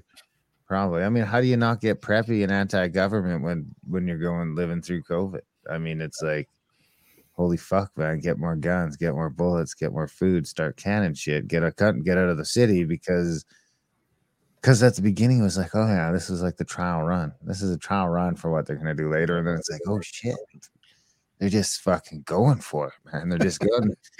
So I don't know where it was pretty weird here, guys, because like they were like, oh no, yeah, different in Canada for sure. We'll just see in the media and hearing guys like you talk about it, so we don't have a reference to what you guys actually experienced, but it was looking pretty shitty, pretty grim, Graham. Yeah. Oh yeah, we were right before the convoy, we were like, oh my god, like this is getting crazy. Like the neighbors, you felt like people were just about to start turning you in or telling on each other because of whatever mask wearing. Well, we had rat lines. Yeah, the rat lines existed so that they could. There was anonymous fucking rat lines put up in Alberta. So do snitches no longer get stitches in Canada? No, they get made. They get made. You get $100. No, they still get stitches. It's a little gold stitch on their collar and then a pat on the head. Exactly. I think, honorary military positions. Well, I mean, that's just it. We study this stuff for years and say problem, reaction, solution. And then when it comes out that it's happening, it's almost impossible not to give them the reaction. You know, Yeah, that's exactly. Now I'm a That's- lunatic with actual cameras in the woods by my house. I mean, that's fucking where I've degraded to over. the my last mom said the 10 same years. thing, man, that she, you know, my mom was kind of a lefty hippie, and she's like, you know, the left went so far away that now she's found herself on the right. You know, I mean, and people do usually become conservative when they get older somewhat, but she's like, what the hell happened to, you know, she said, I really didn't change that much, you know, and I would agree with her. It's not like she became radicalized or she didn't change at all. You're still my same old mom, but now the whole sphere has Everyone moved went so right. much. Yeah. Yeah. Some of us radicalized. I mean, I'm an Indian, so the government's been fucking us over for 150 years. It's like some of us are bound to radicalize just on that natural shift, because Yeah. there is a natural thing where you're when you're a kid, you're an idiot, so you're like a super socialist leftist, you know, like, yeah, fucking stop the wars, free everything, man, you know, give me some free money. And then you have kids and you're like, fuck, you know, you can't have any more of my money.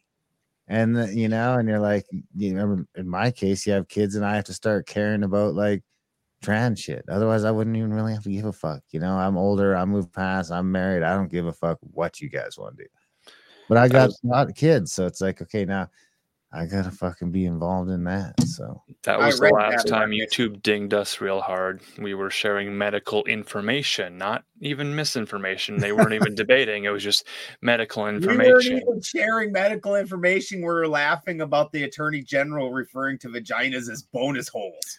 I guess I missed that one. We showed the web page that included the vocabulary list and the definitions of each word, and under B category it says bonus hole, and it provided it as an option for the language. And we were just saying, this is where we can find the definition, this is the source. We were citing our source. Earlier I was going to ask, what is the crime for not having a bibliography to a book? What is the crime for not citing your sources? Is there any? no, I don't think so. We had glory holes up here. Hallelujah holes. No, and this You ever was try from one? this is from the provincial health, like the highest No, up no, in the not provincial health provincial, ministers federal, telling you to use federal. glory holes during COVID. The federal. Oh, geez. How is that more? Well, you know, you got a barrier between you. They're like, just whatever you do, just get a barrier between you. Just keep the As respiratory long as stuff your away. random junk is poking through a random, which glory holes historically have never existed in good or clean places. How dare you, sir? Did all the sperm banks become glory holes too? Well, there's usually like some Windex there. You spray around it and wipe it with the paper towels, you know. Usually. It'd be rude to spray alcohol down there. What if the wet their mouth? You don't know what's going on the other side. Well, that would be a good tactic. Spray the alcohol through the hole, and if they go, ouch, maybe don't put your stuff back through there, you know. Like, you got open sores. Oh, Dental dam. dental dam. Oh man, I forgot about the dental dam craze. Yeah, they should have talked about that. Use the dental dams. Yeah. Do you have one? No, I don't have one for professional use. No. Do In they make combination with latex the glory free? hole, yes. Dental dams all the way. Do they have latex-free dental dams? I don't know. I They doubt have it. to. They have to. You would think they've got, you know, what about the old sheepskin dental dam? Do they got a sheepskin for the You neck? mean sheep intestine dental dam? That's a lot more expensive, I hear. Those are Well, stinky sounds like a too. lot of fucking Holy shit, those urinary things tract smell. infections. We're getting into Old Testament plagues now.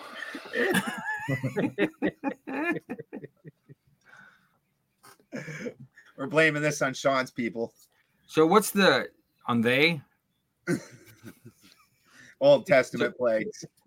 What's the craziest supernatural, metaphysical, magical phenomenon you guys say you've experienced? Because I know that you've not just observed but participated in some you know, what some people might call chaos magic or practical or ritual magic, and so I'm curious to hear what's the most wackadoo story off the top of your guys' head. Well, I can't. The one that answers that question, I can't talk about it. because Okay. when I do it happens. No, I definitely don't want you to do that. Okay, I'm go not with asking you number to talk about two anything then. that's Go going with to number cause it. two.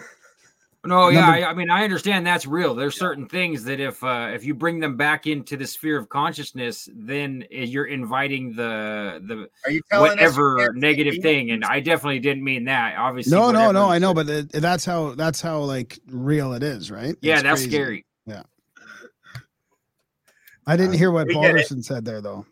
I said, you telling us you can't say Beetlejuice? Something like that. It's something like that. Bloody Mary, Bloody Mary, Bloody Mary. Oh shit. I don't really have one. I would say people should just read some books like Think and Grow Rich and Outwitting the Devil and some of that stuff. And that stuff's a lot realer than you think if you can get your head around it properly and do it right. We got to practice it. That's I would add that. Yeah, 'cause you I've might been have reading to those read it books for 10 years. times. You know, you might have to really Right. read it a bunch of times to get your head through it. thought But I that's had a- that's the okay. kind of magic I'm interested in. I've had some And it's worked for pretty me insane. pretty good. Yeah, Darren's been good at that sort of new thought manifestation type stuff just by Got the Norman power of Vincent his Peale on will. hand. Yeah, there it is. Yeah, I have that one too. That's another great one. Yeah. yeah. I take that shit super seriously. I even really only listen to music. I mean, I do love my country western, but I try to only listen to music that wants the best for me. And I don't watch, downer TV. I don't really watch any TV at all. But if you can keep your head in the right place, you can, and you can like zoom out far enough, you can get anything you want. You still be pissed off half the time and have shitty days, but you just be able to look back one day and be like, holy fuck, man, I got everything I wanted, really, just by fucking put my head down. That's the big part, all these fucking new takes on Napoleon Hill stuff, because Napoleon Hill stuff is probably takes on older stuff. That's as far back as I've taken it. But all the new shit rips him off. That's like all the new stuff is a spin-off of Think and Grow Rich. And they all forget the part of fucking busting your ass, man. So when people are like, oh, you're lucky this, you're lucky that, it's like, fucking ask my wife how much I fucking work. I work fucking 16 hours a day, on average for a long time. And then when I'm 50, I'll be like, hey. And people will be like, oh, you're lucky again. I'll be like, no, man, I just fucking worked my fucking ass off at the same time as doing all the new thought stuff in the background. And I mean, it becomes a hard thing where it's hard to even know if it's the chicken or the egg. What comes first? Do you fake it till you make it, or you start? I would say that's the magic, right? Is that they a little bit so you can fake it a little bit better. You can you start to see it work a little bit. So then you're like, they give you all this affirmative language. Because in the beginning, you don't even really know what you're fucking talking about. You think you're thinking about, but you're not. You're not. You're still bitching about your bills or stressing about your bills, and you can't even have any of that in there. You can't. You just gotta let it go. I'm not telling you not to worry about your bills, but that can't be part of your process. It just can't. All of your fucking money thought and all that shit at the same time as you're busting your ass has to be on abundance. It has to be all the time on. I got this. Do you remember, Darren, what they said to just on that principle? I mean, when I moved into not this house, but my last house, when I moved into that place, I didn't even know how I was going to fucking afford it. I was like, that's when it really started to click in, is because I was sick of living in a fucking basement apartment. And I was like, I need to because I'm, divorced, paying alimony and all that shit. And it's like, well, I wanted to get into this house, and I'm like, okay, what can I cut out? What can I cut out to have enough money to pay this? It's an extra $700 a month in rent or whatever it was. Fucking right, man. And then right at that moment is when I was just like, no. I just got to fucking come up with. Here's how I got to think about this problem: is how can I make another $700 a month? Yep. And then that was really the fucking time when it really clicked into me. Is that's how you got to go on. All that thoughts. You can't ever be like, oh fuck, how am I gonna get this money? You gotta just have that. I just gotta come up with this money. That's no problem. An extra $700, that's fucking nothing. And I can tell you that I've like played that fucking forward, dude. I just need another fucking dude. I really want this new fucking truck. It's the fucking nicest one they make. I just need to come up with another $1,500 a month, and I can afford that payment, and you can just sort of do it like that. And it makes me wonder, I'm just still playing at the fucking shallow end of the pool, man. There's some people that are doing this at a much higher level. And I just think need 2 more billion. Yeah, it's like I just can't get my head there. But some people can, and I really think that's how the whole fucking thing works. But Did back you see to how I was gonna say about Napoleon Hill? Did you see how that he ended up with that title for the book? He didn't have a title for Think and Grow Rich, and his publisher threatened to publish it as "Use Your Noodle to Get the Caboodle." Because he wouldn't give him a title because he's like, I'm thinking, I'm trying to get it right because he wants it to be perfect or whatever. But I think it was you that I interrupted, Graham. Go ahead. I just thought that was funny. No, it's okay. I want to get a chance to get my just to get back to your question about sort of the paranormal type stuff, like not about the sort of the biggest, darkest type thing, but I mean, I did, I had a UFO sighting and a Kundalini experience and some Reiki, like some physical Reiki sort of experiences, that kind of sort of new age stuff. And also, a ghost encounter when I was younger. And then one of those too. And then this, when I first tried this chaos magic, like it shifted my life 180 degrees, like within a week. So, and I've met other people too that's that's made like specific changes to their life. But I don't know if I have a bit of a different take on it now. I'm a little bit leery about practicing anything at this point, like that, reaching out too far to anything. So it's common too, yeah. That you try a few things, you find out it definitely works. Maybe you have some. I had a bad, not a terrible experience, but something that made me do the same thing. Like, well, I don't know if I need to draw any more sigils on a piece of paper or whatever, I don't fuck with any of that shit. I just strictly go on attitude. And like, dude, I'm bitchy, dude. I'd be bitchy half the time, but I still just know in my head that everything's going to be all right. And where I'm headed, I just know where I'm headed. That's really what it boils down to, is know where the fuck you're headed. If you don't know, you don't have a definitive goal, goal. That's why they focus on intention so much, and it becomes woo woo. But intention is actually very plain. What you want. You need to know exactly what you want, or you ain't getting it. You can't even start to get towards getting it unless you know exactly what the fuck you want. Once you start to know exactly what you want, I mean, you can't just be not this or better than this. It has to be very, very fucking precise. And then you can start to put shit together, and you'll start small and it'll work out, and then you'll get excited. But start now, because you're not getting any younger. I could say that if I knew what I know now at fucking 20, dude. I see that meme going around where it's like, would you take 10 million or knowing everything you know now at 15 or something like that, right? And it's like, dude, if I knew everything I knew now at fucking 20, I'd be fucking doing a lot better than I am now. And I'm not doing too bad, but most people say I'm not doing great. I mean, don't get me wrong, I am not fucking rich.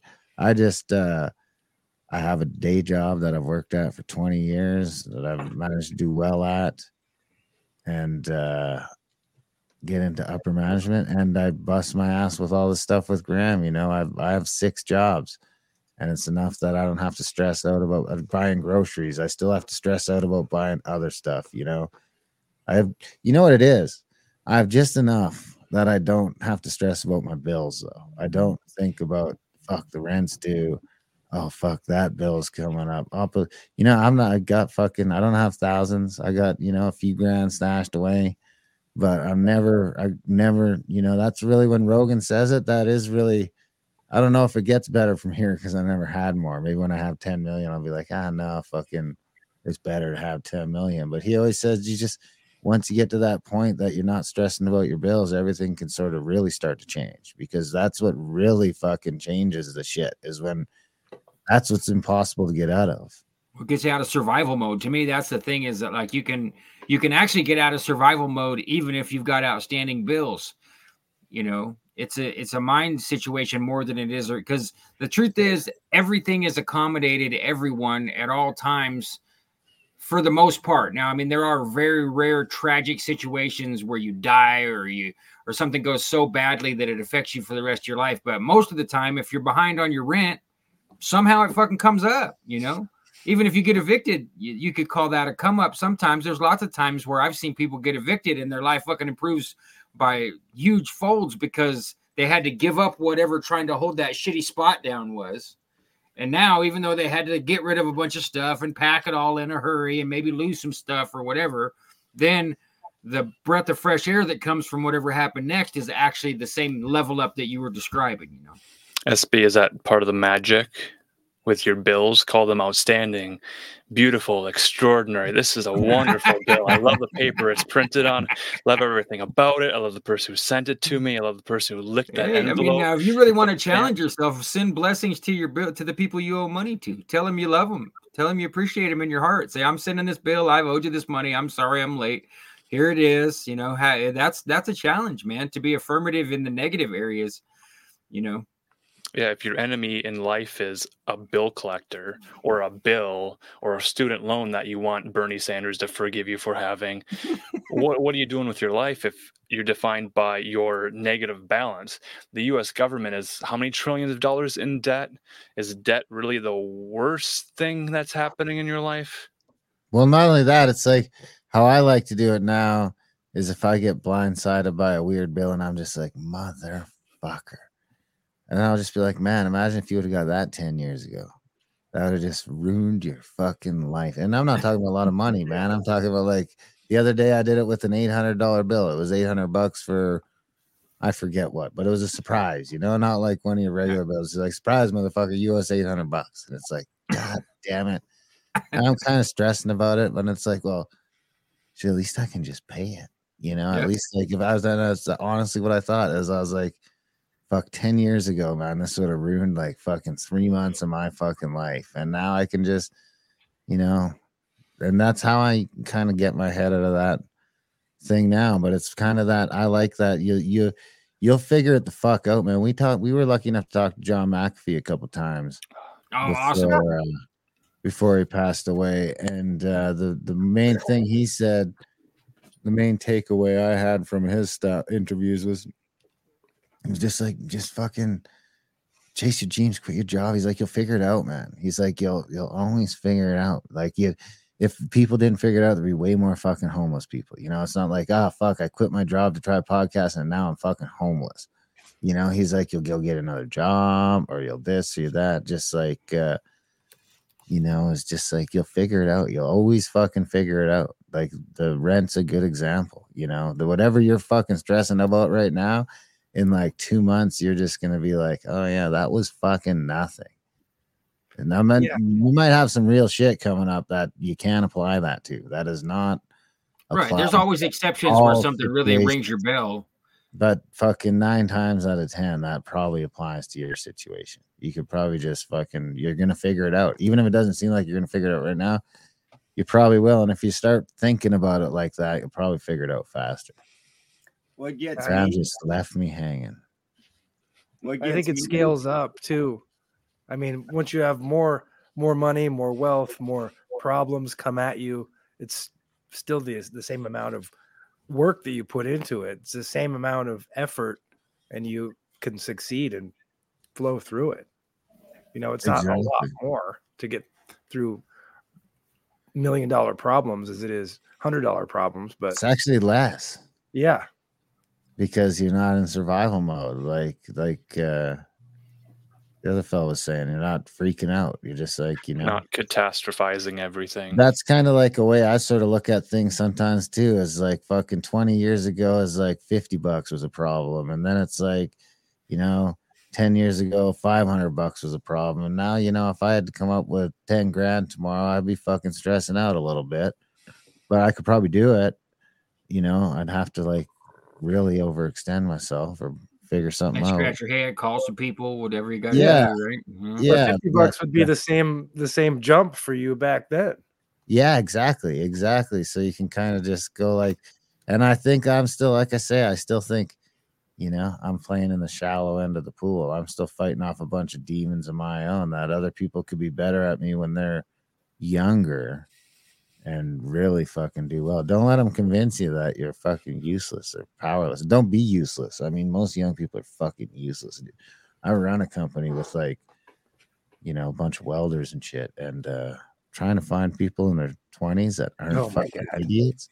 That's what I was saying about Family P. Hall. Like, come on, the dude was in his 20s. No, dude, it's different what do because you know in your 20s? When I was 20, we were fucking switched on. You could throw a bunch of 20-year-olds and a fucking 26-year-old on site, and I do have a couple late 20 guys that are pretty switched on and they can run a crew, but they still can't do the shit that like when we were in our 20s, man.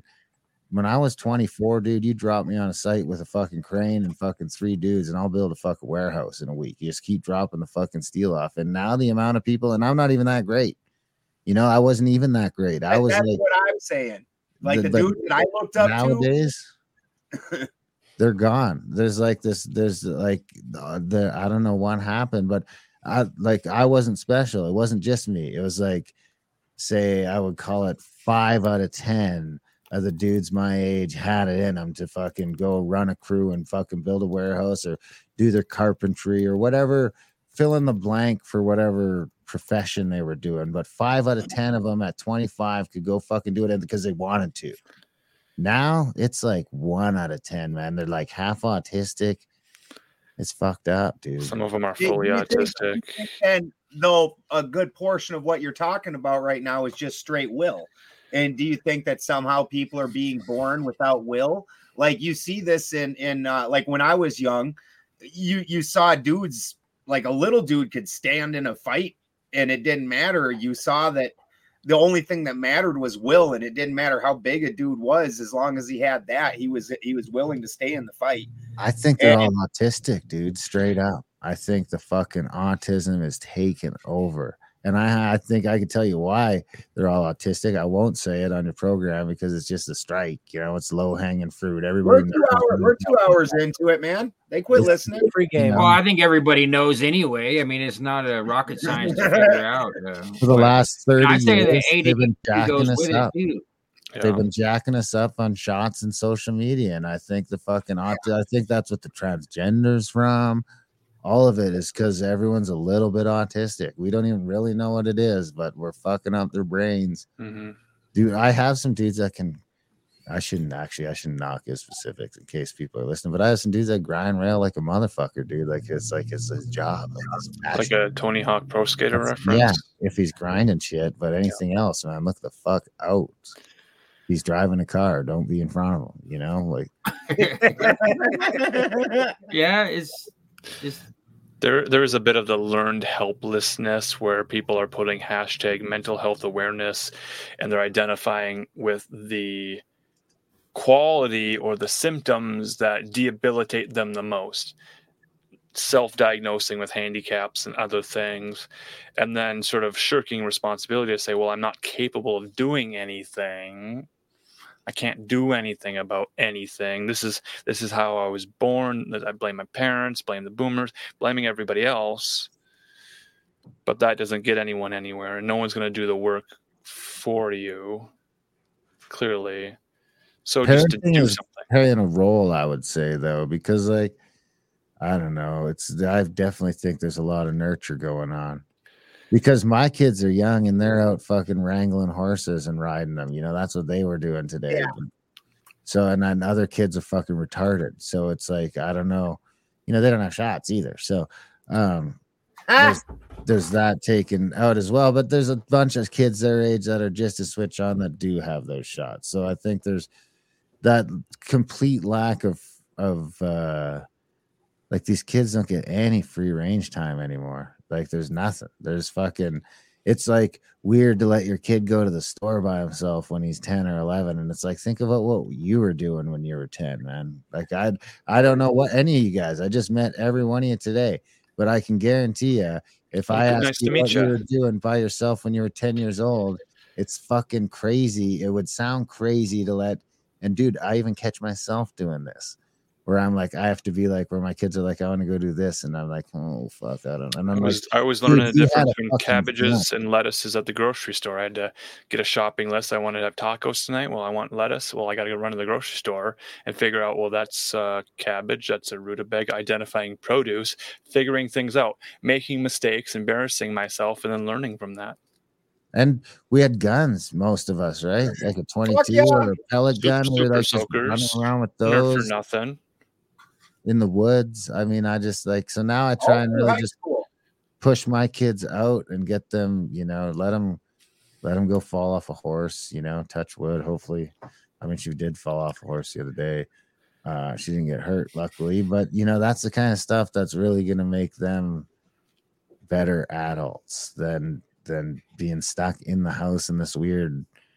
We're domesticated enough. I don't know. I really think that's a huge part of it, though, is the lack of like what we all we're doing when we were kids. You know, like it's funny because I don't know how old you guys are, but when I talk to other people that are 40, I was talking about, well, you know, we were playing this game called Kick the Can. It's like hide and go seek. You just run through the fucking neighbors' yards, and nobody really gave a fuck. And it's like, I don't even know how I would react if I seen a bunch of kids come running through my yard these days. You know what I mean? So I'm like very much trying to not be part of the problem.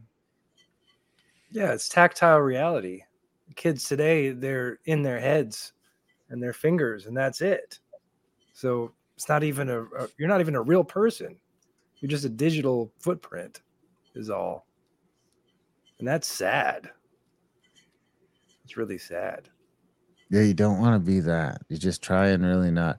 And it's hard because, like, dude, I make half my living on the internet. So we're doing audiobooks and I'm fucking studying YouTube algorithms. And, you know, it's very easy to get trapped in this thing where you're just listening to audio all fucking day. You're just in no peace and quiet. And you're just like, you know, my wife has to slap me out of it sometimes because I'm just like, I turn into a robot. She pull the headphones off your ears. Where it's just like I got all this shit to do, and it's like, you know. So especially I feel like when with guys like us, you're podcasting, you're online all the time, you got to promote, you got to do, yeah, you got to do this, you got to do that.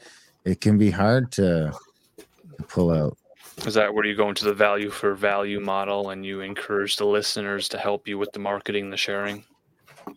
Yeah, well, I mean, honestly, we run them all. So we do run on the Grimerica show. We ran that value for value. We still do. We always have. But then we get some shit from some people because our thought is that shows value for value. There's no ads in it. There never will be. It's all there. It's all free. It's all available. And you know, we never did great at that. We did all right. Built a great community. Made a couple of bucks. Not enough to pay, like not enough to ever consider quitting your job or anything, though. And then, you know, it's kind of right around the same time that I moved into that house that I was talking about before this house. Now I'm in the fucking prairies in the bush. I'm in the woods in the prairies. It's like the perfect place you could be, in my opinion. But when I moved to that other house and I didn't have the money, that's when Grandma and I were like, okay, well, what do we want to do? It's time to like start thinking about what the fuck we want to do. Because I just moved into a house that I can't afford and the rent's going to be due in another month. So that's kind of when we started Outlawed. So we started doing that model where it's like, okay, we'll give you the first hour for free because we knew our buddy Greg at THC and our buddies over at Mysterious Universe that were doing quite well doing this model. And, you know, we decided we were too far in and we had talked too much shit on Grimerica to consider doing it with that show. So we started the new show, The Outlawed. We did the membership thing and that helped, you know, between those two, we were close enough that start thinking about quitting the job. So we were kind of running the membership model and the value for value model. And then we got into sales. That's really what, you know, so we sell stuff. We sell audiobooks, 100 different audiobooks, books I wrote books to try and sell those. And,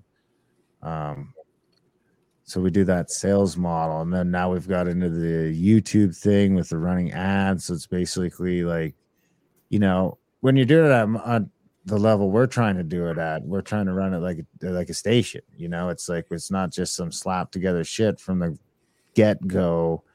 we've got a plan with this thing because, you know, we know other audiobook things on YouTube that are making $100,000 or $200,000 a year, and with arguably less worse content than we've got. So, and we've been pleasantly surprised. I mean, we just finally got to the point where we're able to start. People making $200,000 for reading books and recording it.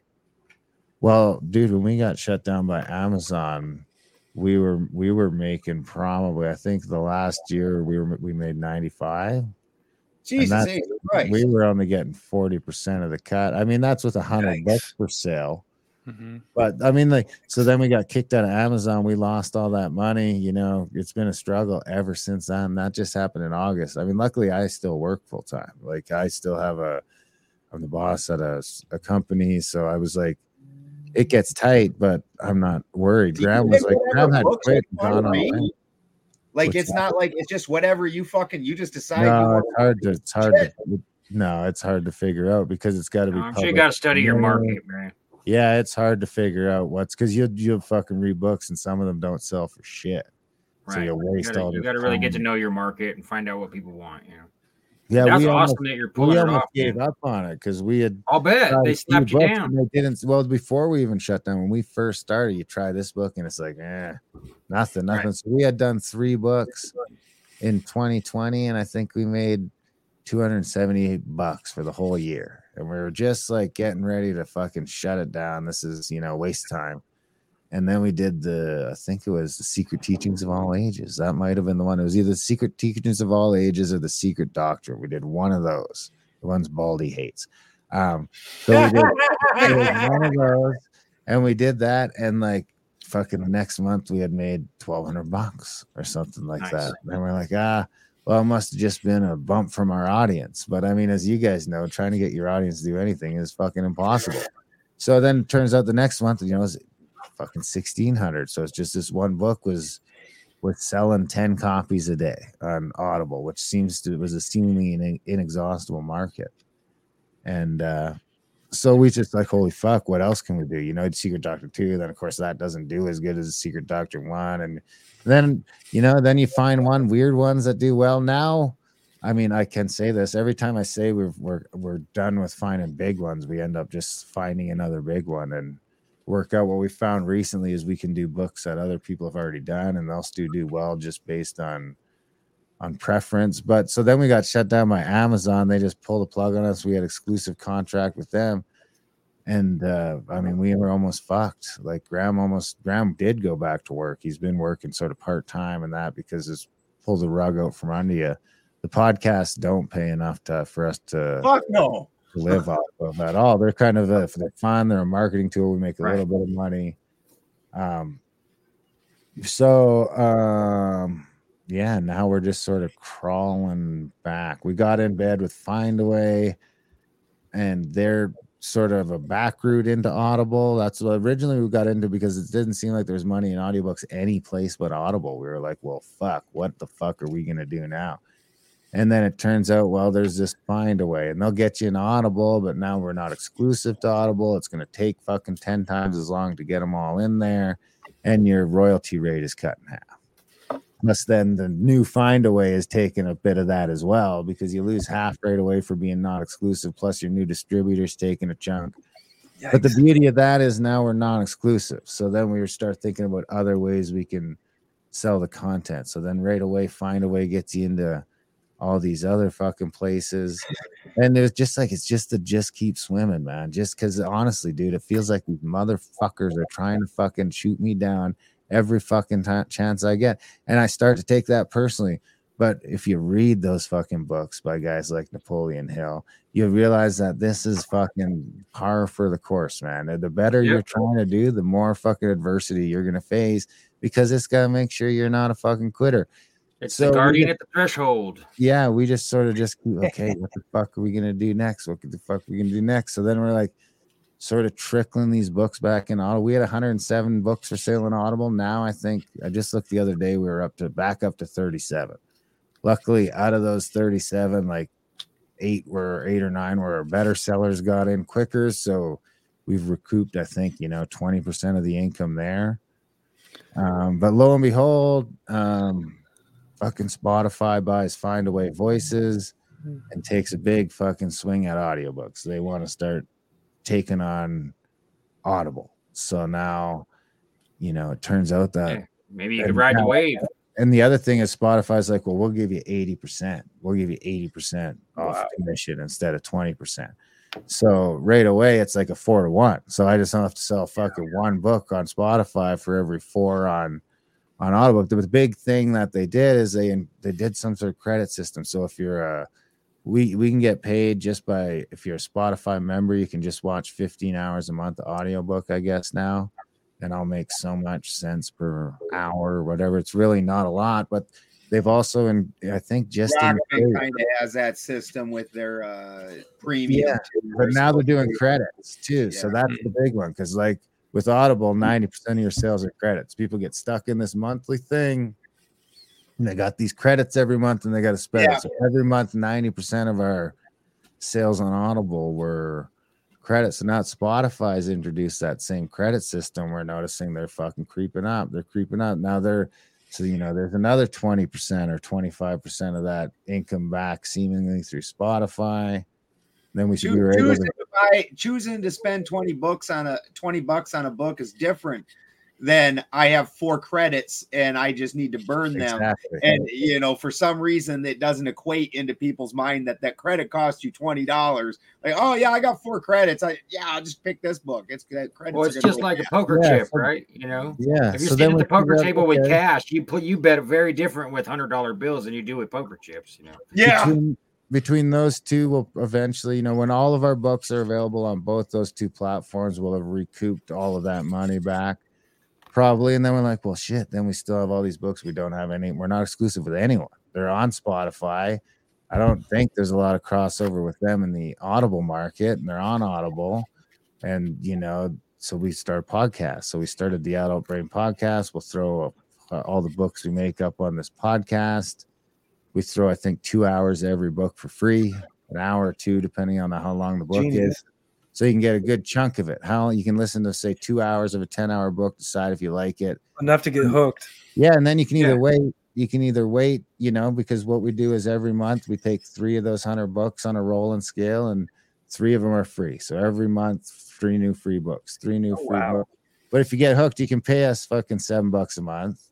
And we're actually thinking about bringing that down. I'll probably drop the price down to $3 a month pretty soon.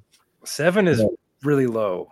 Yeah, I think we'll go down even further than that because Audible and those guys want 15. So I want to be like a fifth of that. I want to come down because the content's made. So anyway, we're going to drop that price down soon. But right now for $7 a month, you can you can get all the books all the time. Wow. So they're just all there, 150 books. You can get them anytime, all the time.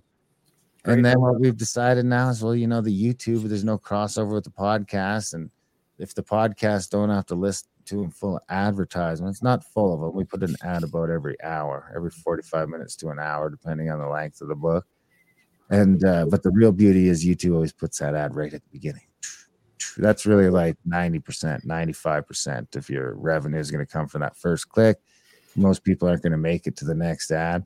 The beauty about the long form content, though, is the people that do will make up for everyone else because it's not a 5-minute video or an 8-minute video. So, lo and behold, we start throwing them on YouTube. And what's the average listen or watch rate? Depends on the book. ISIS Unveiled, has been up for about 2 weeks. It's got 12 or 15,000 views. And the average watch rate is probably, I think the last time I checked was about 33 or 34 minutes. That's fairly amazing that the occult is so popular currently. I mean, just in 2 weeks, that's shocking. We only fucking monetized like a week and a half ago. So we monetized January 28th because you couldn't monetize. It took us a year to get to 1,000 followers.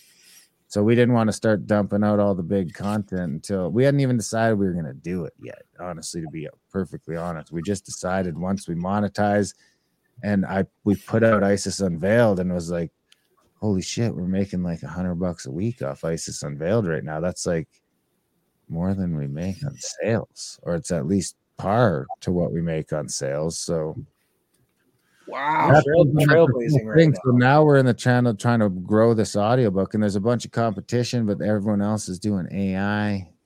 So we have that. So no one, and I think the AI moves are coming. I don't know what they're gonna be, but there's a real chance that YouTube's not gonna let you monetize if you got a bunch of AI reading everything all the time. But I mean, you want to talk about perseverance, dude. I just like so we get set up. We start releasing these books. We got 100 books to fucking release.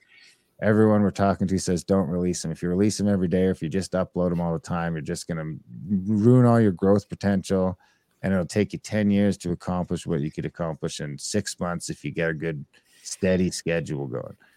So we're like, I don't know, I read a bunch of books, I watched a bunch of videos, dig into it, and everything I can find says this to do it. So we're kind of living out that process right now, but we just start getting paid from there, and fucking boom, you get demonetized. YouTube, you can't be monetized because of, I don't know, X, Y, and Z. Yeah. And we're just like, well, fuck, and your first thought is, well, fuck YouTube, man, fuck it. But and then it's like, well, no, then you got to do this appeal, and you got to do this, you got to do that. So we jump through their hoops, and we get remonetized. But we could have just gave up at that point too.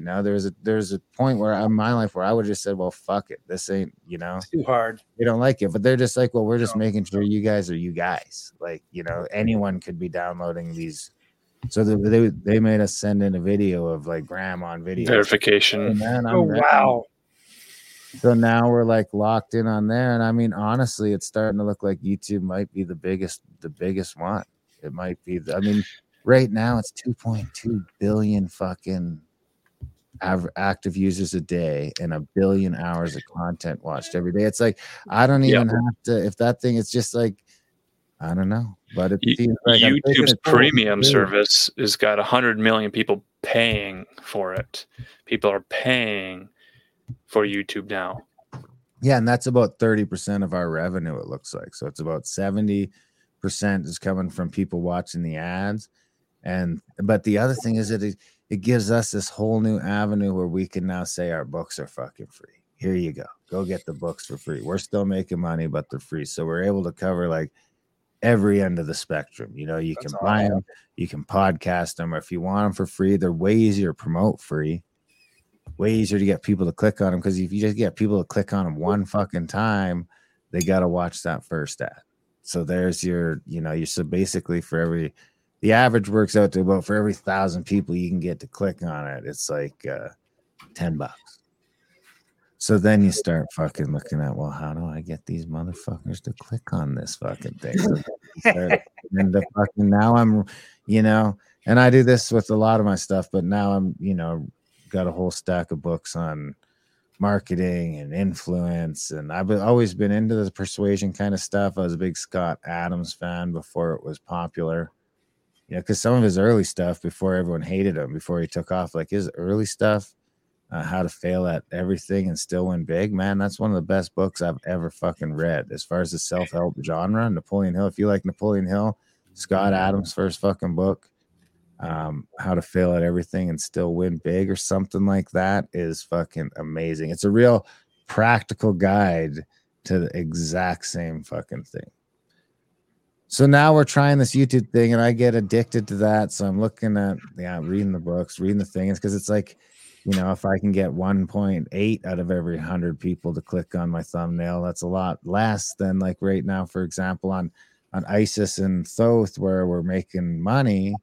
It's like, say, 5 or 6% a click-through rate. So if I take that to even down to a 1.6 on a different one, it's fucking, the difference is whether you're making money or you're not making money. And it's like, well, is ISIS Unveiled a better book than Think and Grow Rich? Is it that much more popular? I don't think that it is. So then it comes down to this fucking thumbnail thing. You just got to get them to click on the fucking thing, whether that's with the title or the thumbnail. But it turns out that it's like 89% of this shit is not through search. It's not. It's all through 89% of all our views come from the homepage. So that's just you fucking opening YouTube and scrolling down, and because to recommendations, you like something that someone else liked, or I mean, We got nobody subscribed compared to our views. So it's only like 8% of our videos are watched by our actual subscribers. So that's Wow. It doesn't fucking matter. And then the next one is that other one I just told you. It's like no one's searching it anymore. It used to be you wanted to be on YouTube because it was a high search thing in Google, but now that I'm making actual YouTube content, it's like, well, it's like 12% of these people found it through search. And out of that, only like 6% of that 12% was out external. Most of it was within YouTube. So there's really no Google value to it anymore. But it just comes down to these fucking thumbnails, man. You just got to get them. YouTube's going to put you in the fucking playing field, right? Because it's going to be like, YouTube wants people to keep clicking, and especially now that we're not making controversial content, right? This is new for me because for the last 10 years, everything. Okay, so now we get playing by the rules because you've been confusing the fuck out of me because I got my shit and like we can be on YouTube. We don't get recommended. We've been at 10,000 followers on our other YouTube channel for 10 years. It hasn't fucking moved. Doesn't matter. But our new channel gains, 100 followers a day because we're finally, and we're like just talking with YouTube. YouTube likes us because we're YouTube friendly content that engages the audience for a long amount of time. But the point is, it's all so YouTube's algo is trying to put your fucking shit in front of people who they think might want to click on it. And at this point, I got to assume it's the same people. So why are 6 people clicking on ISIS and 6% out of every 100 and 6 out of every 100 are clicking on Thoth, but only 1.5 of every 100 are clicking on Outwitting the Devil, which is one of the best books ever fucking written, or Think and Grow Rich, or these, fill in the blank. Because we've got some books out there that should be doing fucking better. And all I can think of is it's the fucking thumbnail. I got to figure out. So that's how you outwit the devil? It's by having a thumbnail? That seems to be it on YouTube. It seems to be, you got to get them to click on. I mean, it could just be title. I could be overthinking it. It could just be like, nah, I already read Think and Grow Rich. Or there's 10 versions more noses. I thought maybe it was because there's already 10 versions of Think and Grow Rich on YouTube, but then you do a Thoth and it looks like it's taken off too, and there's 10 versions of Thoth on there. Is it upload date or? As near as I can tell, it's that fucking thumbnail. It's a thumbnail. That's what I've come down to. And like everything I know about people in 2024, I mean, why not? So is it boobs? Judging books by covers again. Yeah. Yeah, 100% judging books by covers. Dude, I spend, because it's funny because all the literature says spend more time on your thumbnails than you do on your and it's like not. And now all of a sudden, dude, this is like 10% of my fucking work time on a video is like fucking just like I've got like 7 thumbnails I'm going back and forth between. If I put one up and if it doesn't get enough engagement in the first few hours, I'm thinking about what I'm going to switch it to. That's what Netflix does with their movies and their series. They have multiple thumbnail images and they will adjust the thumbnail to fit the demographic. I think the specific example was there's a movie that had maybe one black person in it, but if you put that black person on the poster, then that demographic is more likely to click on it than if it's just white people in love, this sort of thing. So knowing the audience and then playing to them is one thing that Netflix has admitted to. And we've seen that from like the A/B testing, the ABC testing, YouTube itself, Google, they do this testing. I've got 3 different Instagram accounts and I'll log in. Each account displays the graphic user interface differently to each account. So everything is just tweaked just a little bit. And that's where we're talking about the nuance of understanding that just a minor difference makes a huge difference in a big numbers game. It's just something you never figured you'd see yourself doing. You know what I mean? Like, Jesus Christ, I'm a market design. It's no different than selling any other product, though, because I mean, basically any product, if you can make it look appealing, it doesn't matter how shitty the product is inside. People want that blingy fucking wrapping on it. And it's harder when everything's free, though. Right. It makes it just pollutes the whole space because everything, you can have anything. And you could just have it for a second, or you can have the whole thing. But I know what you mean. I mean, at the end of the day, it hasn't fucking changed. If you can sell shit, you can sell shit. Yeah. It should be easier to sell it for free by all. But it's all about the packaging. But you're also selling it to retards, so you can't rule that out. Sometimes you got to raise the price way up, and then people buy the hell out of it. I was just fucking reading a book about that today. Dude, Freeman Fly says that. Freeman Fly, I was hanging out with him, was it last year? And he was saying that when he asked people back before YouTube, back before all that, when Freeman had, millions and millions of followers, he said, if I asked for $1, he's like, I would have been a millionaire. And if everybody gave me one, he goes, and I couldn't ever get that. But as soon as I started for bigger things, then all of a sudden, like when he got his house and he needed like $30,000 or something like that to get a down payment on his house, he said that was no problem. That appeared in weeks. But trying to get people to send me $1 was impossible. Yeah, I mean, it's about 1.5% that we figure support. It goes up on this. It goes up on the. If you make them pay for the second half, you can get that number up like to almost 10%. You think that? It's out of goodwill because they like you. They like your brand. They've been with you for a number of years. They want to see you keep doing it. They want to be there for the whole growth. Just reminding them that for you to continue doing what you're doing requires the financial resources. And just saying, hey, you've been listening for 10 years, chip in something. They're like, well, little chip, not a whole lot. But you say a bigger ask, setting a goal, letting the community come together. I think we found that out with raising money to get a truck one time after Las Vegas. How did that work? Yeah, when my truck burnt down after Flattoberfest this last year, I was one of the speakers at Flattoberfest, or my truck was stolen. I've had some truck problems lately. I have to keep them straight. Fucking, my truck was stolen while we were at the casino. It was the new truck that burned down. Yeah, the new truck, the replacement truck got burnt down. That's a whole nother fucking story all in itself. But they, within days, they had, I could have counted on my hands, and they had me enough money to get a new truck. So that was crazy. I'm still just blown away by that. If you build it, they will come. Yeah. Well, if we promise right now that we're going to do the $10,000 24-hour wildest, craziest, most private, most exclusive live stream you've ever seen in your fucking life, people will come up with the $10,000 to see what we'll do.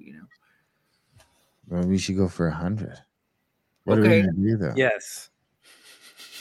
Well, for $100,000, we might have to get naked and swing our dicks around and stuff. Why does it always go there? Why does it always go there? Well, people want to see, man.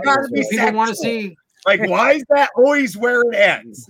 We spin me right round, baby, right. The jackass model of MTV. Exactly. Unfortunately, we are that close to Ow My Balls, and the jackass model is in full effect. We just heard Darren tell us how he's reading occult books.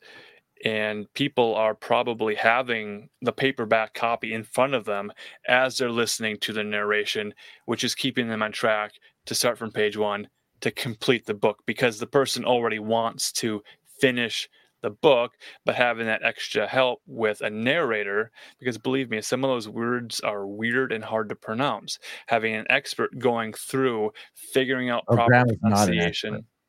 Do not. I did not say that. I did not represent that. The dude can't pronounce a rye. He said,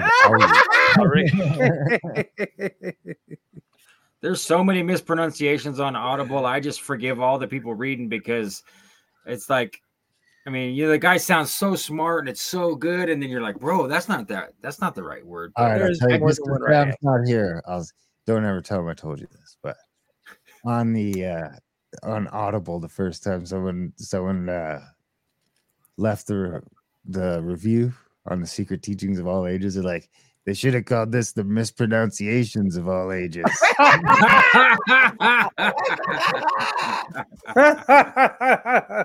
Well, now I want to listen to that and follow along in the book to see what words are mispronounced and then circle them in the book and make a little fun game of it. I think now you're the biggest genius of all ages. So thank you for sharing this. Yeah, well, we're just always trying to work on it, trying to figure it out. Instead of whining and complaining, we're just trying to figure out how we can fucking get around it. Okay, that broke, so what can we do? I don't want to have a regular job anymore. So, well, it's back to that. I think what you said is it's a commitment, a level of intention. You set your intention and you commit 100%, and then you're on your way. If you could do those things first. Get focused on what you want, and then say, I was done with normal jobs. Like I was like, yeah, that's it. No more. At the very least, it's funner. Probably more stressful, and everything else was funner. But I do have to run, boys. My wife is busting my balls for some dinner, so we appreciate you, man. Nice talking to you. Yeah, always a pleasure. This has been great. We'll have to do this again sometime down the road. So where do people find you? Grimerica.ca. That's .ca. Grimerica.ca will have links to everything else. But it's Grimerica.ca, and contact at the cabin for all the trips and events we do that we didn't even talk about. We'd like to have you back to talk about some of the in-person meetups. We can talk about that kind of stuff. And Grimerica Outlawed is the other podcast. Beautiful. We support your work. Have a great night, man. Thank you. Thanks, boys. I appreciate this. This has been great. You guys have a wonderful weekend. It's a long weekend here, so. And nice to finally meet you, for real. It really does kind of look like one of y'all, doesn't he? Isn't that weird? Dude, I guess I'm his doppelganger. I don't know. Or he's mine or something. All right, boys. Pretty weird. Thanks for coming on, man. It was good meeting you. To figure out the mystery of the Maoris, the Maoris. It's been killing Marcus not to do this. You get it out of your system. Come on, get some more. I know you got more shit you need to put up over this one. I know you do. Whoo, yeah, it feels so good. Hey, get it out. Get it out. Where's David Icke? I want to see David Icke. David Icke, bring up the David. Is this the best one? Is this the best thumbnail? Is this the most popular one? It's one of the. I wanted to share this one too. Like, well, that one was applicable because Mario. We need to make Elon into that. That's true. You got the portal chair here. There's the portal chair, everyone. Leave me hanging on fucking Blavatsky over here. You guys are like, we love Blavatsky. Oh, we love Blavatsky. I gave people reference to what they needed to find. If they want to go look at Rene Guénon and see that he threw the whole fucking thing under the bus, but if these guys are making money reading the audiobooks, we don't want to knock it down too hard. If they're going to get a couple dollars, fucking making money by no means. By no means. They're onto it. They're cracking the code. I think. Yeah, no, that was fascinating. Beautiful. Definitely not against that. Fucker's just gonna leave me hanging though. These books aren't gonna burn themselves. Someone's gonna read them for you. Sean. Quit owning up to it, Sean. You just sit back. SB's the only one that dropped in and out, blaming his of tech problems. I think he was just like. I mean, I was tempted to say more, but I never met these guys either, so it's like I don't want to, come. We don't want it to turn into theosophical blood sports, I'm never afraid to offend anybody. Let's find out what we disagree with right now. Ben has what we call a desire to be disapproved of sometimes. He asked what I thought. What the fuck? You fuckers just sat there like, nah, she's great. Fuckers. I love David Icke. I really do. He gives me endless entertainment, lots of fun ideas that I wouldn't have thought about otherwise. And if it comes from some guy called Roshorsky or Rikarsky or I don't know, I don't care who it is. I love that shirt, Marcus Allen Marcus. It's beautiful. That's a wild shirt. That is a wizard shirt if I ever saw one. Is it too much? No, It's great. It's Okay, beautiful. beautiful. Just trying to get just enough purple. No, Just I hope enough those guys purple. make $1 million off it. I also found it fascinating how many people currently are like in 2 weeks. You got that many fucking views on ISIS Unveiled, huh? Like that's a shocking amount on a book that's existed for however many years. It's not like that's a fucking new hit book. It's not like you just read Game of Thrones, Winds of Winter or some shit. Like we've been in it for 10 years podcasting at least. So if he's saying that's not coming out of his audience, he's saying that this is random things. This isn't coming out of his audience. He is saying a very small percentage is coming out of his audience. So that many people are looking for ISIS Unveiled, or at least looking for occult things and finding that to be the one that they should be reading. And to me, that's fascinating given, what fucking year did ISIS Unveiled drop? Let's look that up. A lot of people are referencing it. And if this is sort of where people are waking up and watching this content that references ISIS Unveiled and Blavatsky and all these other figures. 1877. Wow. That book is 150 years old, and it's hotcakes on his fucking on the website. Like, like this is something new. That's amazing to me. It's a classic. Like if you put up something wonderful, like one of my favorite classic books is Count of Monte Cristo. I find most classic books pretty shitty. I thought he was going to say Bach Saga. No, I'm talking about something that's in the more mainstream narrative. I know. I was just joking you. Got some monkeys and some goats or whatever the fuck, fucking, whatever. But like Count of Monte Cristo, that's a classic, wonderful book. If you read that, would you get even remotely close to that many hits in a 2-week period as he did with ISIS Unveiled? That's a good question. Well, you wouldn't. I wouldn't. But they did. I'm saying if they read Count of Monte Cristo and put that up next to ISIS Unveiled, which, just in the general public, you would think would be a much more broadly appealed book. Right. It's a long book, and people who complete the narration of it are so few. So technical. People might start reading a book, release it to YouTube, and then just see their numbers drop off when they do chapter 2 and then chapter 3. No one's watching it, and then they just don't finish the book. But to have someone say, I've narrated the entire book, knowing that you can start it and you can finish it with the same narrator, it's all here. The quality is consistent all the way throughout. That's a hard book to read. That's a good delivery. That's a product. Well, and I'm in that market because I look all the time for audiobooks that aren't available. They're not available on Audible, so you don't even look. So when you go look on YouTube and like Alan said, there's 1 or 2 chapters, or maybe the whole thing's there, but they don't have it in a playlist. So then it makes it complicated. Yeah, it makes it real hard to find. So then I'll just go snag the PDF if it's available and then dump it into a voice to text reader thing. But sometimes that doesn't want to work right, depending on what the quality of the PDF is and that kind of stuff. So if you could turn around and find it for $2, I'll buy it for $2. No problem. Here's my other question: does this only count for books like that, or if these books are currently in publish? Do the publishers not get mad about this? Like you've just fucking taken public domain. No, I think it's all public domain stuff. That's their niche, is that they're working with stuff that's not. Otherwise, they'd have to have contracts and agreements with whoever's holding the copyright and all that stuff. Just like Mickey Mouse. Yeah, like when we were just talking to Richard Knack, it sounded like he hires the person that reads his audiobooks. Right. Like that's a specific at least, he's directly working with somebody. Exactly. It's very interesting. So basically, you just wait, similar to like these songs where you wait for eventually the patent type thing to run out, and then you can do whatever the fuck you want with it. Is that the idea? Yep. Has the Happy Birthday song become public domain yet?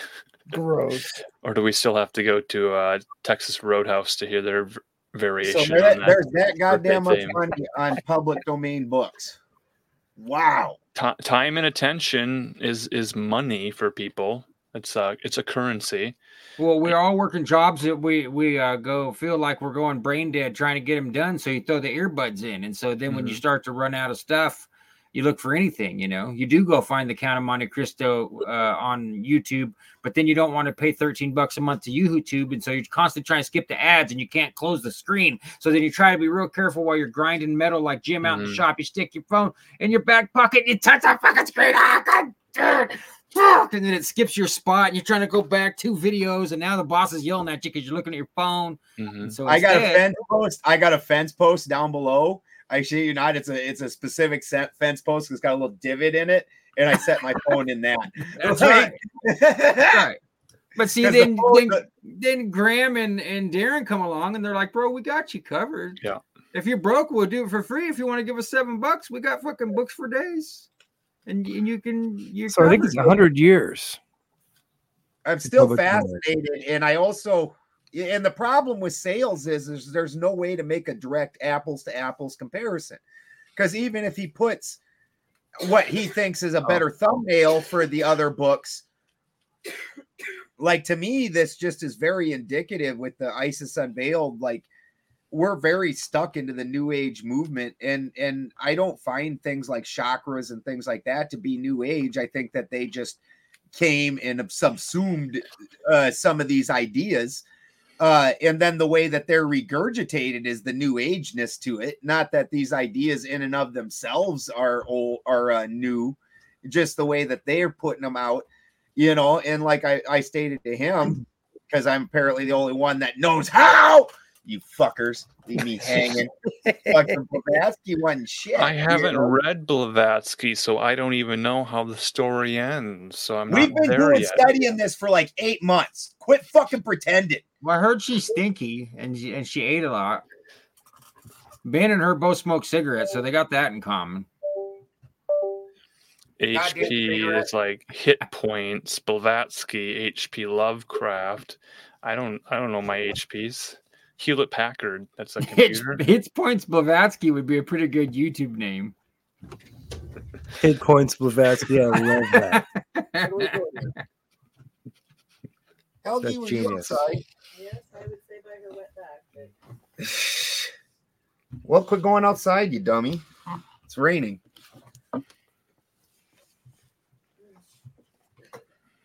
So public domain after 1976 is 70 years after the life of the author. After the life of the author. So you're waiting for the author to kick the bucket. And then 70 years if it's been published in 1976. But before that, I think it's a little bit different.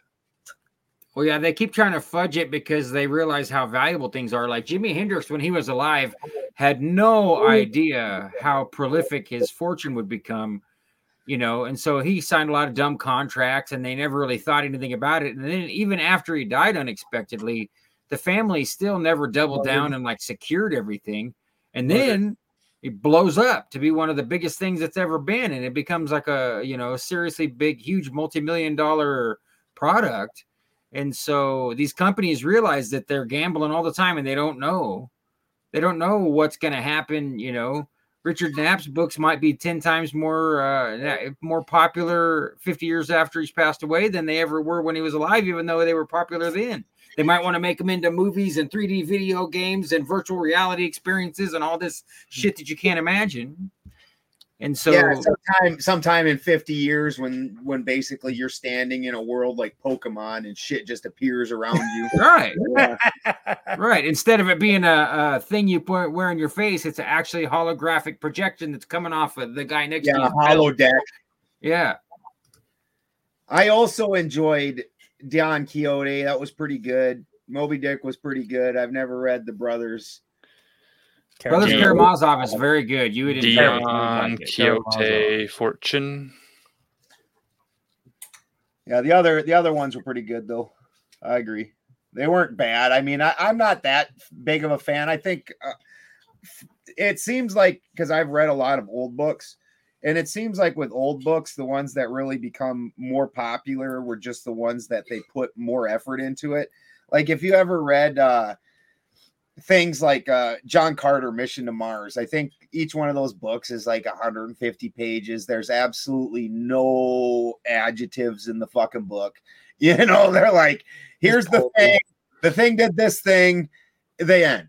Like there's not a lot of wording, you know, as opposed to like a Robert Jordan book where he might spend fucking half a page describing this goddamn thermometer, you know, which has absolutely no relevance to the story whatsoever.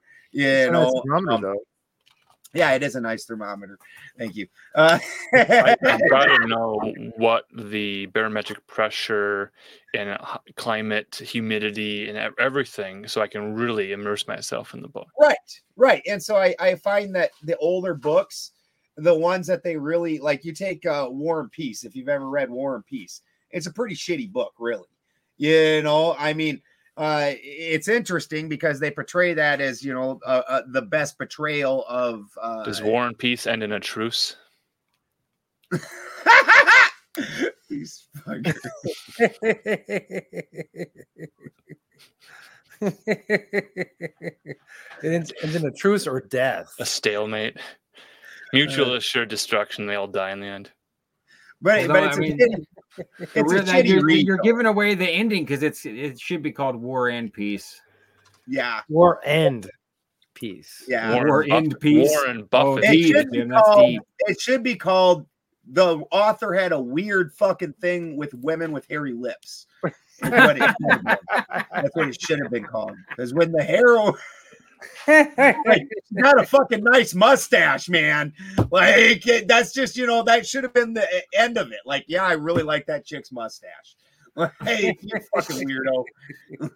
Eastern Europe.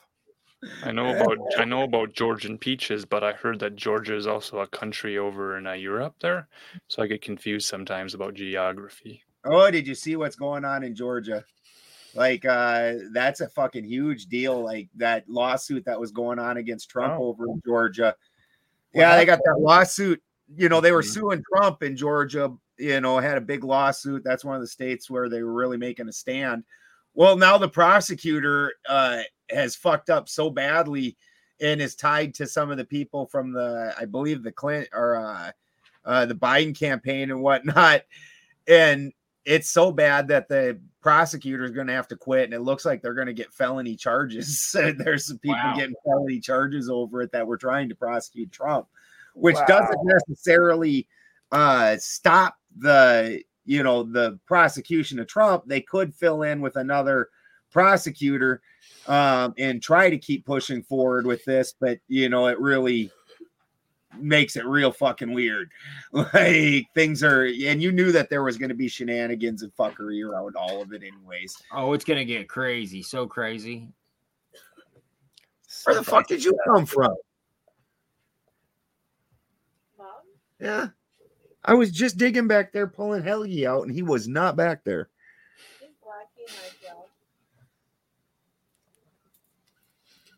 Surprise kitten attack.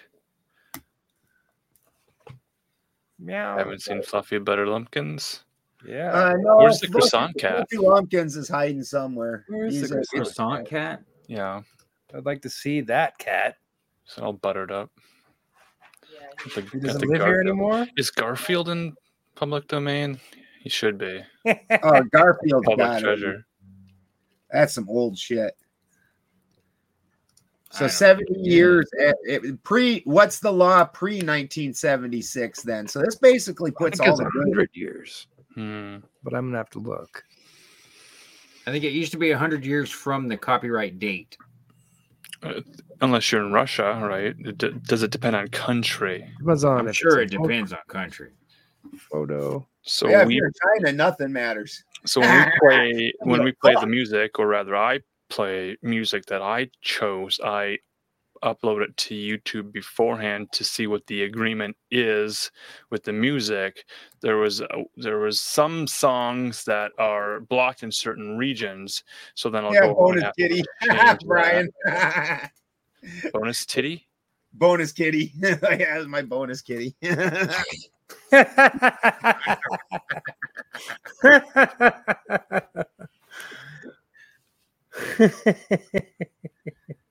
Bonus You kitty. know, all the rats are gone, thankfully. I'm not sure that the cats are that much better, but the rats are gone. Here comes my cat. Come here. God damn it. There he is. Come 3 o'clock. Nice. That's a cute cat. Yeah, he's a tough guy. He's a grumpy son of a bitch. He's Yeah, I've seen him out in the garden. Hunter. Yeah. Now, don't get me wrong. He's really loving and kind, too, but he's still like, I'm really enjoying this, but I may have to attack you. He sleeps where he wants to. He gets mad if Jim doesn't take him on a walk with him. Yeah, he likes to walk with the dogs. Fuzzy Lumpkins follows me everywhere. That's how that one became an indoor cat. Because like if I go outside, like yesterday I was out sawing wood, chainsawing, and he'd run like 20 feet away when I'd start the chainsaw. But as soon as I'd stop to throw wood, he'd come back and hang out. Like, you know, we're just doing stuff, hanging out. I think he's outside. He comes if I call him like a dog. I've never seen anything like it. If I put my head outside and yell for him, he'll come running. The bravest cat of them all. You remember Milo and Otis movie? Yes. Saw that in the movie theaters. My little brother wanted to see it real bad, so I had to go with. Yeah, had to go. Yeah. I think you've got a star there on your We saw hands. Star Wars the week before, and that one was for me. You know, so then my brother got to pick the movie the next week because my dad and mom were divorced at the time. And so then my dad would take us to movies on Sunday or whatever, or he'd take us to the Bump and Tilt, the arcade, one or the other. And so I picked Star Wars, and then my brother picked Milo and Otis. So what's the winner out of those two movies? Knowing what you know now, is it Star Wars the best movie or Milo and Otis? Well, you know, it was the Star Wars with Ewoks, so I think it was about the same as Milo and Otis. Yeah, Ewoks. That's say no more. Yeah. Ewoks. Yeah, for sure. Ewoks versus Seahawks. Who would win? Ewoks. Seahawks don't know anything about logs. No. Nothing about logs. I don't even know what a Seahawk I don't think is. Seahawks could even make a net. They No. would not, completely foiled. I think Seahawks are just glorified pelicans anyway, but what do I know? I think there's like 12 movies since Milo and Otis that are the exact same movie that like fucking that other people bring up, and I'm just like, and I go to look it up, and it's basically Milo and Otis, like the exact same fucking movie. Like they just keep remaking that every couple of years. Yeah, I'm always like, I saw that one. But it's Yeah, not the same movie, same orange cat though. yeah. Change the title of the movie, change the movie poster on Netflix, and then you won't even remember that it's a different movie, but it's the same movie. That did happen to me once with books. It was called Wizard World, Roger Zelensky. And when it originally came out, it was 2 books. And then they put it together, and it wasn't called Wizard World. It was 2 books that were named different. And then Wizard World came out, and I thought it was a whole new book. And I got like 4 chapters into it. And I'm like, why does this shit seem so familiar? I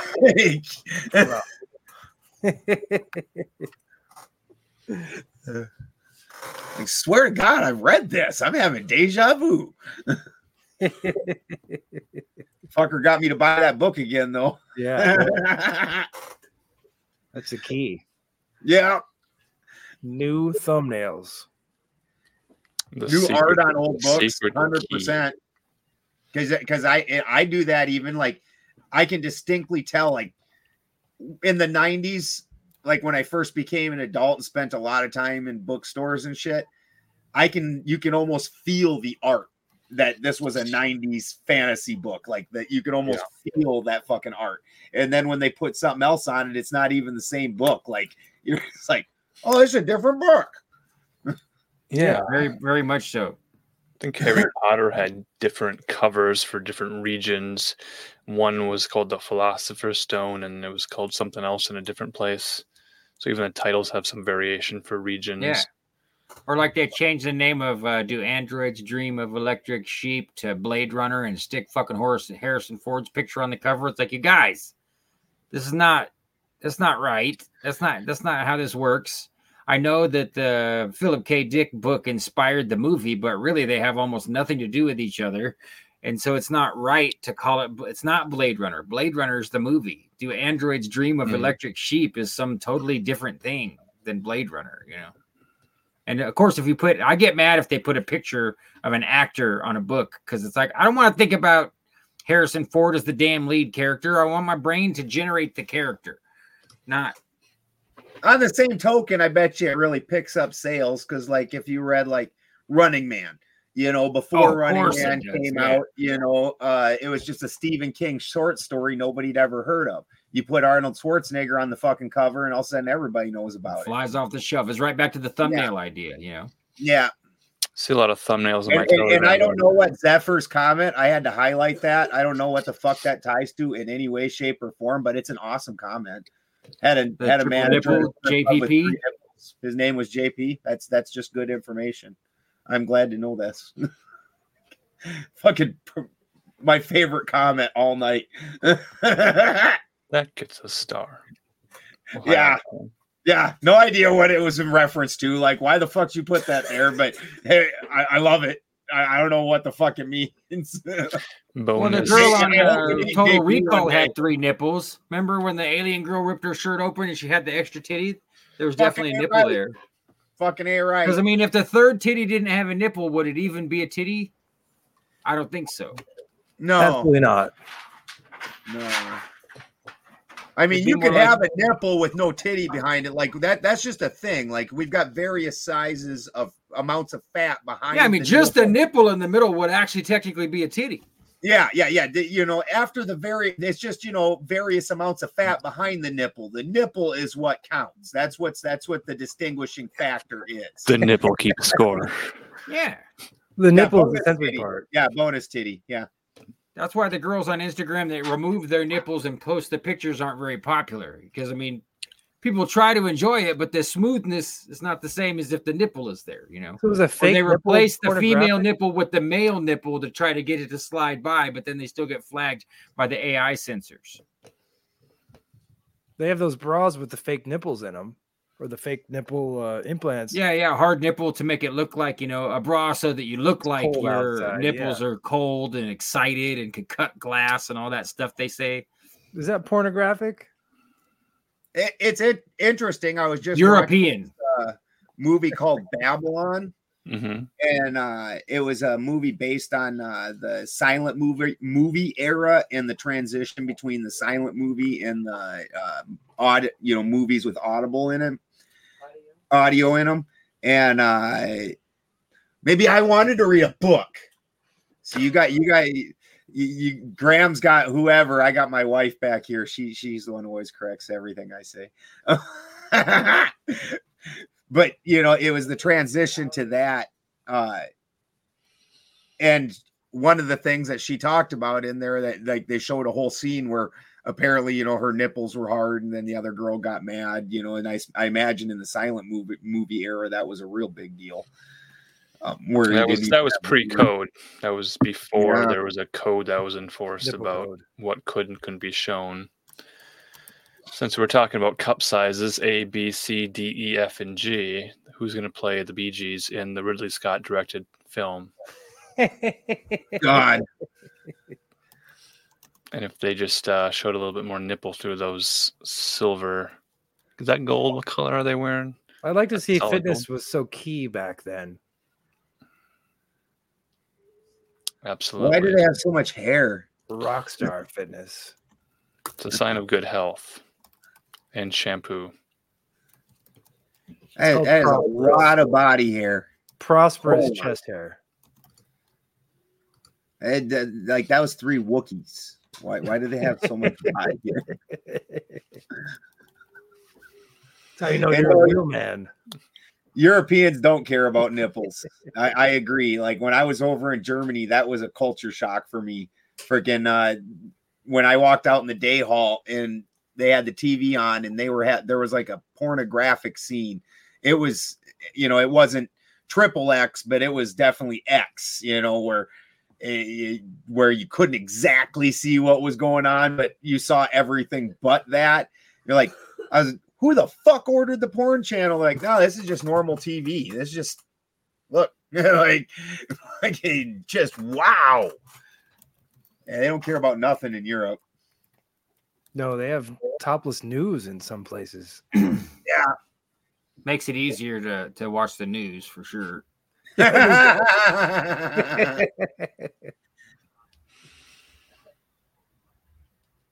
All the straight dudes in the 70s were ripped. Yeah. Well, a lot of that though is too. You got to wonder how much those guys were not necessarily back then drinking cheap beer all the goddamn time, and then all the processed foods not being eaten. Awful hard to remain ripped when you're sucking in estrogen all day. You know, that's still just a thing people don't realize. That hops has hundreds a time, you know, multiples over soy and the amount of cytoestrogen that it contains. And yeah, so if you're drinking the IPA and you're touching the receipt, you're pretty much growing tits at that point. That was the worst day of my life when I found out about IPA. That was my favorite beer. I barely had any for years now. A couple of years. IPA is good. Well, it used to be good. I had one the other day and it sucked. I was like, ugh. Isn't it amazing how you can train your palate?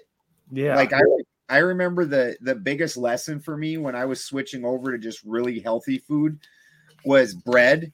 And to switch from normal processed bread to like the grainy bread. Bits in it.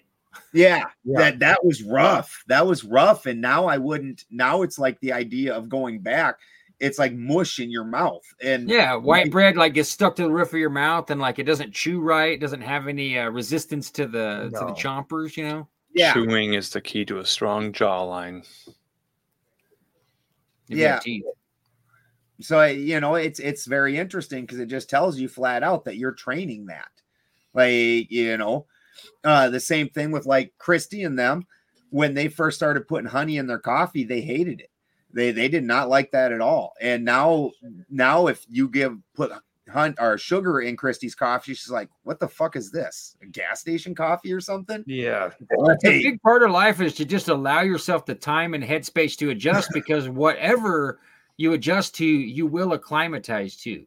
If tomorrow there's no sugar, everyone will get used to not having sugar. I mean, for a few weeks or months, people will lose their minds and some people will stay stuck on it. But mostly in a psychological way, in my opinion, and then they'll seek out the last of the sugar or they'll pine and wish for sugar. But most people will be like, well, that's over. You know, like leaded gas. Like we're not freaking out that we can't have leaded gas. You know, it's gone. It used to be the only gas we had. We were used to it. You know, so it's good. It's good for combustion. They still use leaded gas for airplanes. Avgas is leaded. And I'm not saying that leaded gas is bad. I'm saying the process of imagining whether or not we get a choice is long gone. And so you can do that to yourself and say, I no longer allow myself the choice of sugar. I don't want sugar. I'm removing it. Yeah. And then eventually when you go back, my grandma used to drink so much diet soda that I drink it and you get addicted to diet Dr. Pepper or diet, you drink a diet Mountain Dew. And I used to love that stuff. And now if I drank one, I probably throw up. It's so horrible and disgusting and weird. But, you know, I used to drink 2 or 3 of them in a row when I was 12. And I thought they were great. And regular soda tasted weird. I remember if I go to my friend's house and drink a regular Mountain Dew, it tastes weird. You know? Diet. Dude, where's my aspartame? I used to drink a 12-pack of Mountain Dew like fucking every day. And then hell yeah. And now all these years later, like it was probably about 6-7 years ago, I bought 2 Bundaberg sodas because they had a blood orange soda and it was with cane sugar and everything. And I'm just not used to that kind of sugar or anything. And I drank 2 pops and 3 in the morning, I was rolling back and forth in my fucking bed like, what is wrong with me? Just in so much pain. I used to love rock stars. The rock stars were so good. I got a pop machine for work that had rock stars in it, and I used to make like. Dude, I forgot we had that machine in the corner. We would just pump those things. That's good for productivity. I haven't like had rock stars for like 4 years, but every 2 years I buy one. Like on a road trip, I'll buy one and I'll be like, "Oh, it looks so good," and then I won't even drink it. Like I'm scared to drink it. Like I'm not gonna like it. I don't know. I think I had one maybe a while back, and gross. It's gonna make me so sick. Yeah, terrifying. Your body gets used to stuff, and you can tolerate it. Like if you're eating Taco Bell, like all the time, you don't get the diarrhea. Yeah, that's the trick. Just keep eating it. You got to keep eating. I tell that story like where my great grandpa, when he died, it was literally because that he quit getting arsenic, not giving him arsenic, taking the shit away. When he went to the hospital, he started having seizures, and they sent somebody home to check his pills, and the lady that was taking care of him was dosing him with arsenic. Oh wow! And his body was handling that just fine. But when he went to the hospital and they quit giving it to him for a day, all of a sudden the lack of arsenic is what fucking fucked him up. Like that's what killed him. Oh no, it's this common thing that happens with old people. Like they go to the nursing home and then they get strict and say, well, they can't smoke cigarettes and have whiskey. And then the head nurse will come in and say, bullshit. They're going to have their own little smoking area and they're going to have their fucking shot of whiskey or they'll die. Yeah. You know?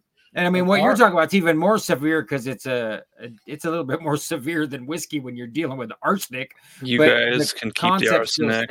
Just give me that old lace. Well, it's just amazing what the human body can incorporate into itself and then become dependent on. Yeah, it's an amazing filter. Fuck yeah, we are microevolution machines. You know, in no way is macroevolution a thing, but microevolution, your body will micro evolve around things in an extremely short time period. Like I eat meat. If I stuck to a strict vegetarian diet like you, Ben, and you, Sean, I'd be sick. I would get sick every day. I'd probably have diarrhea for a month or 2 months. We better test it out and see how long the diarrhea lasts. Then good luck having a hamburger. I like meat. Yeah, Christy gets sick if she doesn't eat meat.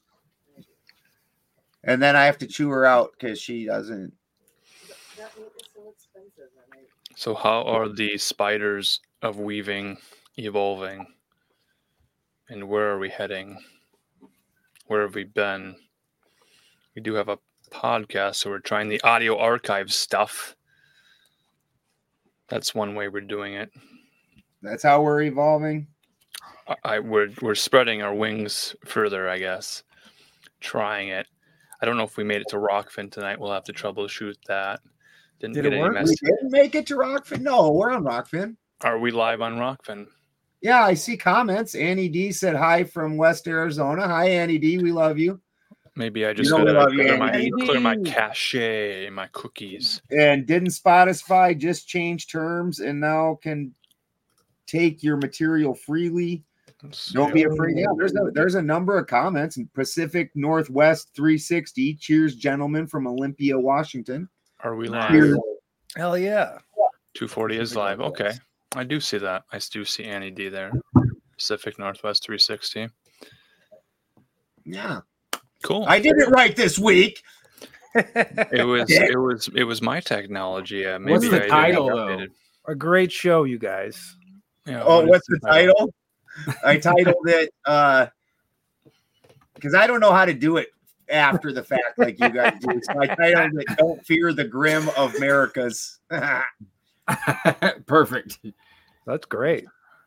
I remember when Ben was first, he was used to having Jared and then Jared be gone, and the title would be like 27 or something, you know, like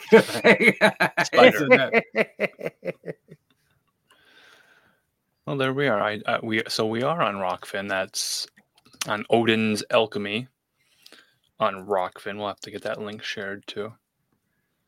Yeah, sorry about last week, guys. Apparently, I didn't know that I didn't get it on there last week. We could upload a video there if necessary.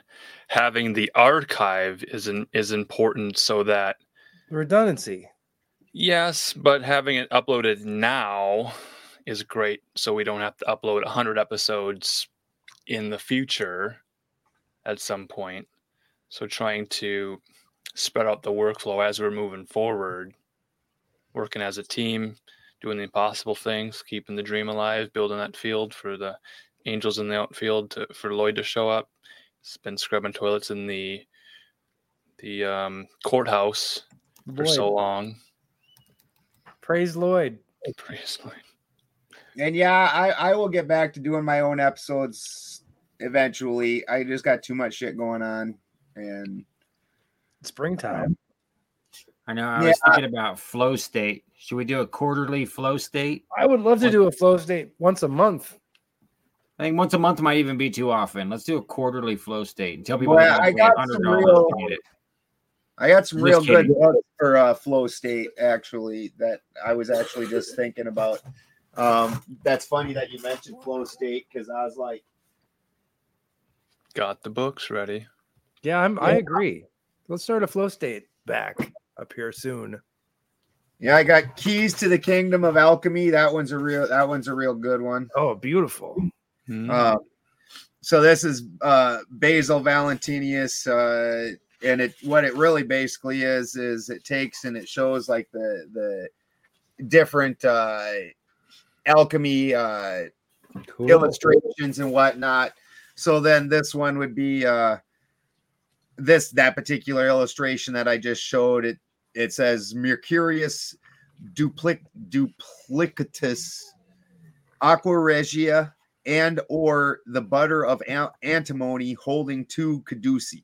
So it breaks it down into the more the aqua regia is just a form of acid. It's hydrochloric and sulfuric acid mixed, which is what you use because like your platinum level elements are really hard to break down.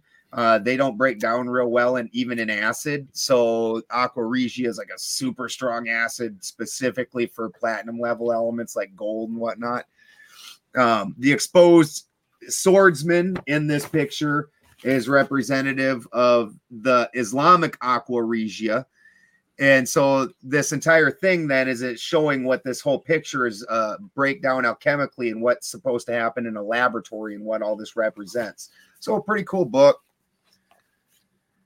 The 12 Keys of Basil Valentine.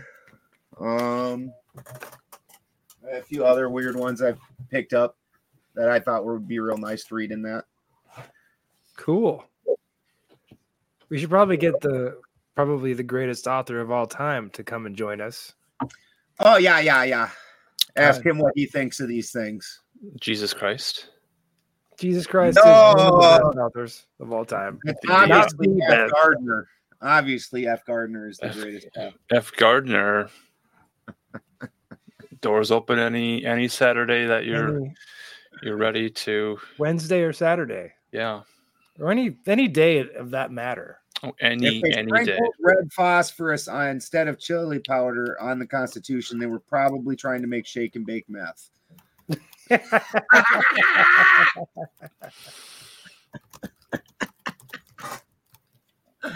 For climate change, for the climate to not change.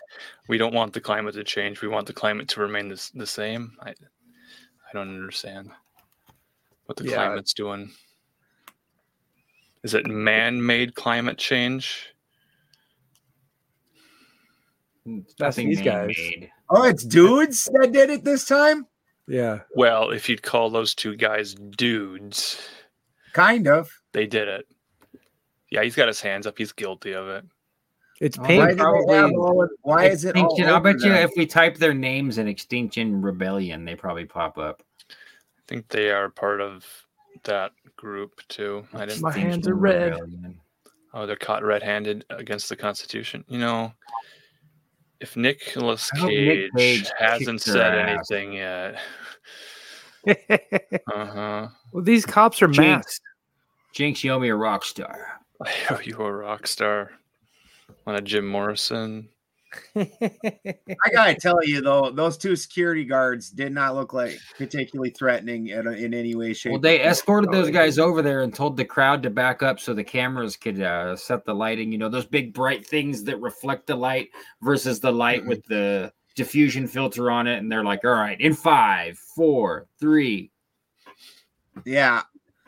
Well, and it's funny because all they did was like really you're pretending like this had any meaning whatsoever. They're just going to clean the glass off. Like it didn't do anything. Yeah. You guy gotta wore a stop- hat that yeah. matches. I mean, It brought attention to climate change. And in what climate can you live wearing shorts and sandals without socks? Your toe's going to get cold sometime.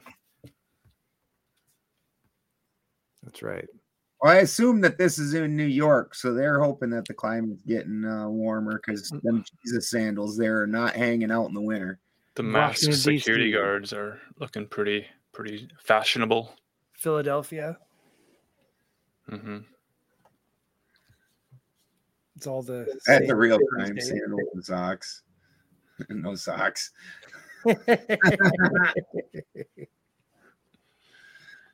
I don't know. I wear moccasins most of the time. I love slippers when I can. Yeah. Cowboy boots. Yeah, I mean, laces. boots or moccasins. Those are the only two options. Yeah. Life's too short to be you tying guys stuff hear up those on your dogs feet. working? Shut up. Well, life is horizontally challenged, or is it vertically challenged? It's smell-is-entry challenged. Life doesn't lay down like Smell is entry. what's that guy who got pinned down by the little people? That Swift novel. Gulliver Swift? Is it Gulliver who got pinned down to the earth? Is he causing climate change? Gulliver? Yeah. He got pinned down by my wife and her people. The Lilliputians? Yeah. Lilliputians. I thought that was like a mini golf reference. No, it's in reference to my wife and her family. The Lilliputians. Yeah. Lilliputians. That's a Well, great Ben's name. not exactly a towering basketball player of a man either. I'm not. I'm only 5'9", just like 5'9", 5'9.5", something like that. I'm barely over average height, and their shower head hits me like right here. Like it's a shower head. Like they built the house custom, so it's built for all of them. For and Lilliputians. like right here, I'm like, oh great, it's a nipple wash. Alan Marcus is a giant among men. That camera is at 9 feet high right now, and Yeah, he's hang that over the from the- top of it. Boy, Alan Marks is about 6'4", isn't he? I had I to kind of think reach he's, up to hug him. I think he's 7'15". It's just call me a Nephilim. Did you just Yeah. call me a Nephilim? Nephilim, say it right.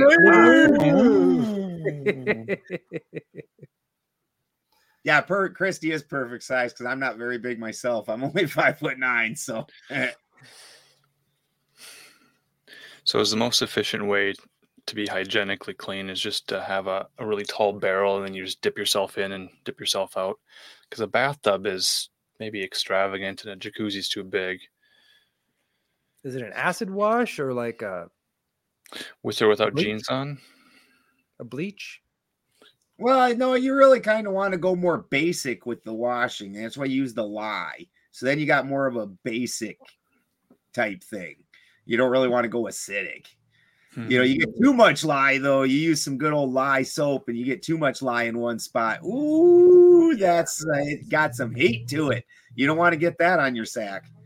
No, that's bad. It's bad ballet. And the worst part is that's like the first part you go to wash. So you're like, rub, rub, rub, rub. And then all of a sudden the heat hits. You're like, oh, fuck, hot spot of lye. Oh, somebody didn't mix the lye very well. Oh, this sucks. I've never made my own soap, but that's a good idea. Yeah, Probably mixing treacherous. getting the lye, evenly distributed is key. That's what the If Jesuits you have been harvested working and on for rendered enough years. of those geese by your house, you could probably make some really good soap with the goose fat if you harvested enough of those geese by your house.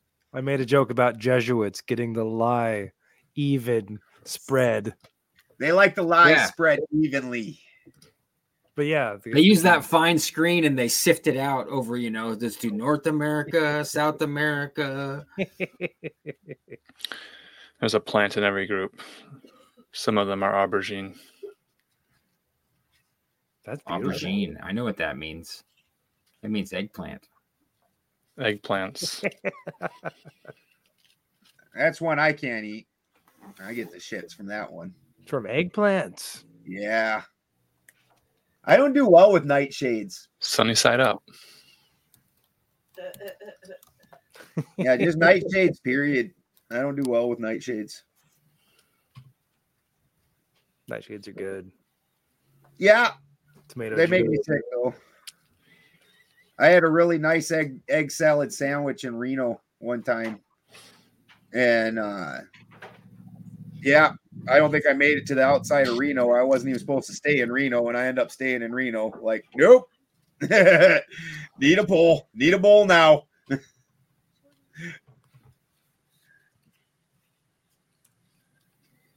So where can we share more memes with each other? The Telegram. Telegram. I would think. Be a great place to share some memes. It's a fun place. It's a fun place. So that's interesting with those guys. Basically, almost they had to make like a separate whole thing in order to make any type of money, because then their actual Grimerica doesn't do shit.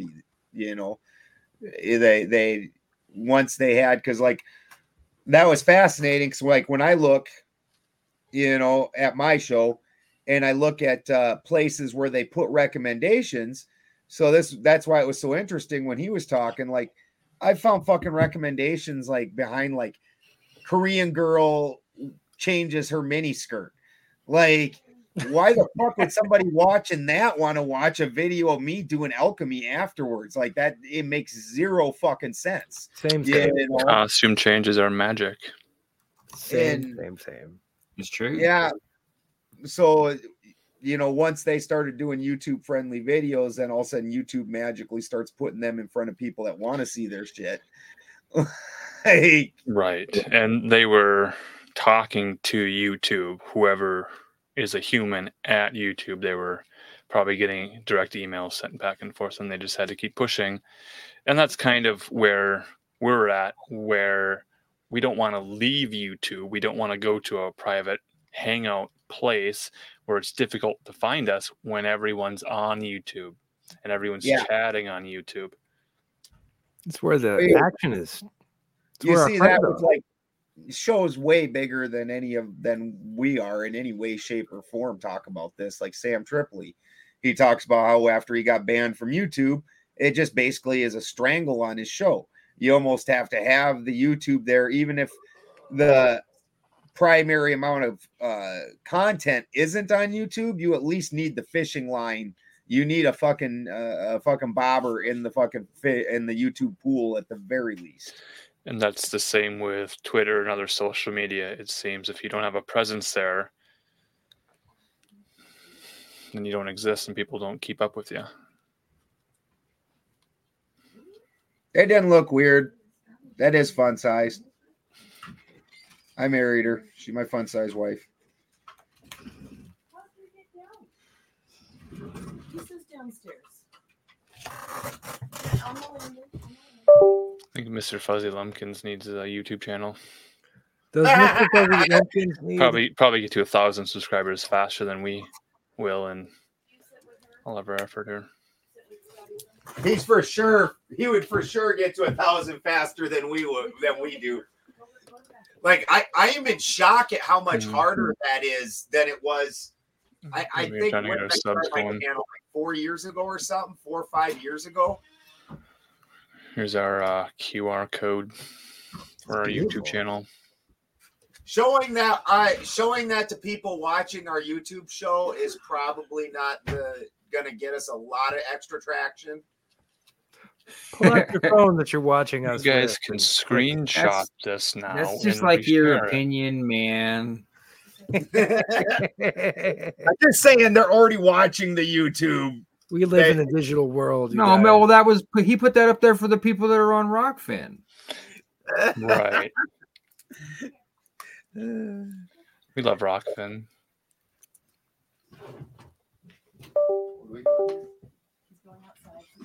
We love Rockfin. We love YouTube. We love the Grimerica gang. That was a lot of fun. I wish Graham would have stuck around for a minute. I did want to tell him that my feelings about Blavatsky did in no way transfer to them. We forgot to invite you on their program, so now we'll just invite you on their program and make that happen. So you get some more one-on-one time with them. I have not really been doing any interviews, but I've kind of pulled back from that. Winter's off is a highly respectable thing to do.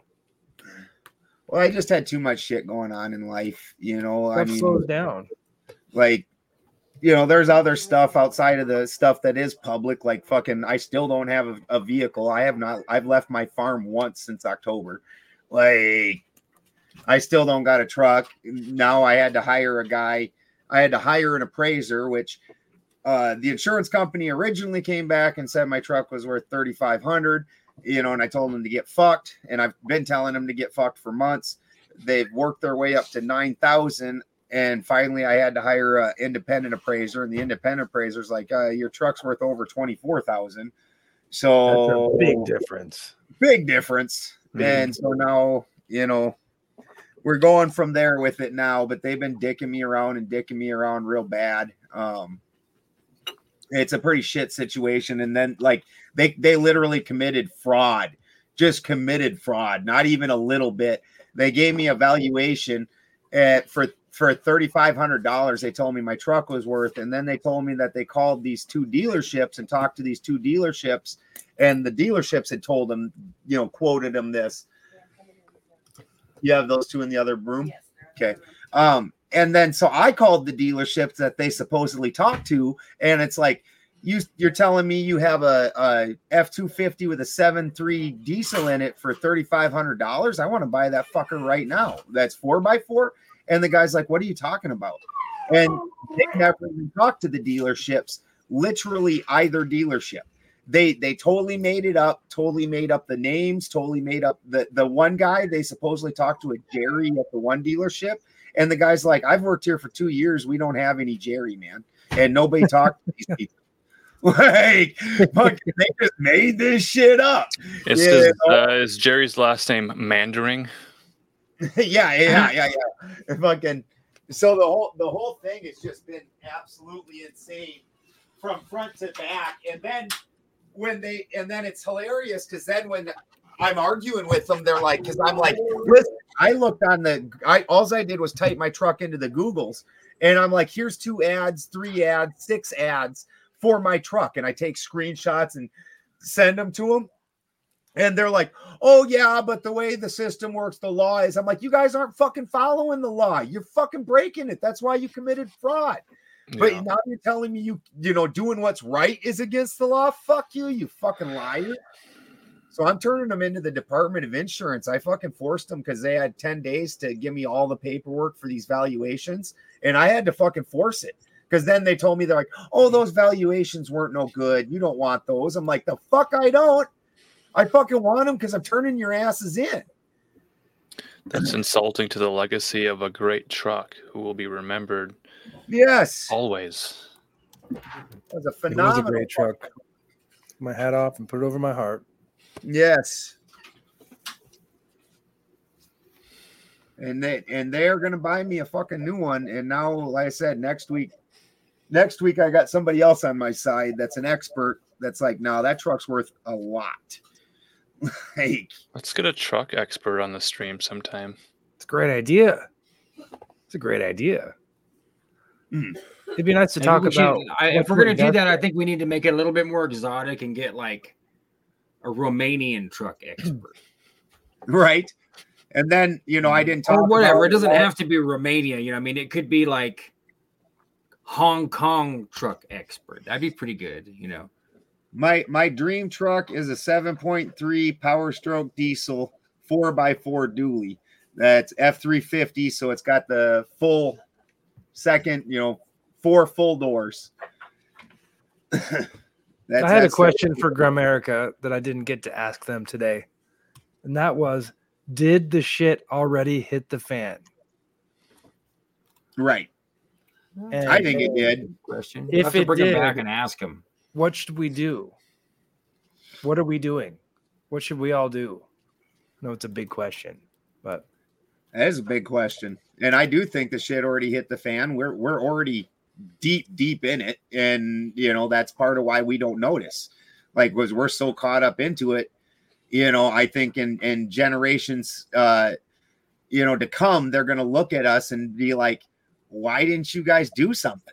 Like, how did you not notice? Like, this crazy ass shit was happening and you guys like just let it happen. I think we're going to get looked on real harshly if we don't start doing something. And the whole thing is while they wrote into the Constitution and whatnot, these things about overthrowing the government, just like he was saying, that's on us, an educated, competent public that was supposed to be responsible for that. We weren't supposed to just hand the keys over and go, do what you want. We were supposed to also maintain. Like, it was basically like, like when you were getting in fucking driving school, the way the instructor had a little wheel and a fucking brake pedal on his side also. Like, this is the way the system was supposed to run. Like, so we can go, no, we're not doing that. And we gave away the keys. We said, nah, you go ahead and drive. We feel like we should have a good enough representative that we don't have to do this. And we wanted to be lazy. And, this is where we end up at. And it's where you're going to end up every fucking time when you do that. If you are not taking an active hand in your own course, don't expect it to go anywhere you want it to go. Yeah, we trust you, instructor. I'm just going to take a nap here for a minute. You can drive me to the place. Yeah. Sleep. Yeah. Jesus, take the wheel.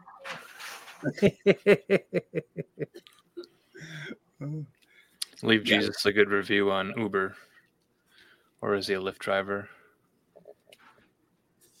I've heard that he listens well, but he crashes a lot. So, I mean, that's the reviews I was seeing on it. He can drive over the water to deliver your packages. I think he works for Amazon. Drives a duck boat? Yeah. Why not? Yeah, like one of those James Bond cars. You just keep. Oh yeah, the Lotus. Is it Esprit Lotus? Let's just get James Bond on the stream. I got a lot of questions for the guy. Yes, book James Bond. But yeah, I would have liked to have fleshed out some of the occult. I already reached out about a truck expert. We'll see how it goes. Excellent. Cool. Nice. Yeah, I would have liked to have fleshed out the occult talk so they understood my, I wasn't just being a shithead, that there's a substantial amount. Of course, it would have helped if some other fuckers would have backed me up a little bit, but yeah. I think you need to stick with this. You should have backed me up thing for the rest of our time. It's at least lasting through this show. Just got to hear the beep. I'm going to bring it up at least 1 or 3 more times in the coming weeks, too. If you're backing up, we got to hear the beeping sound so we know you're backing up. Fuck no, it's going to come out of the blue every time. Every time. It's going to come from inside your mind.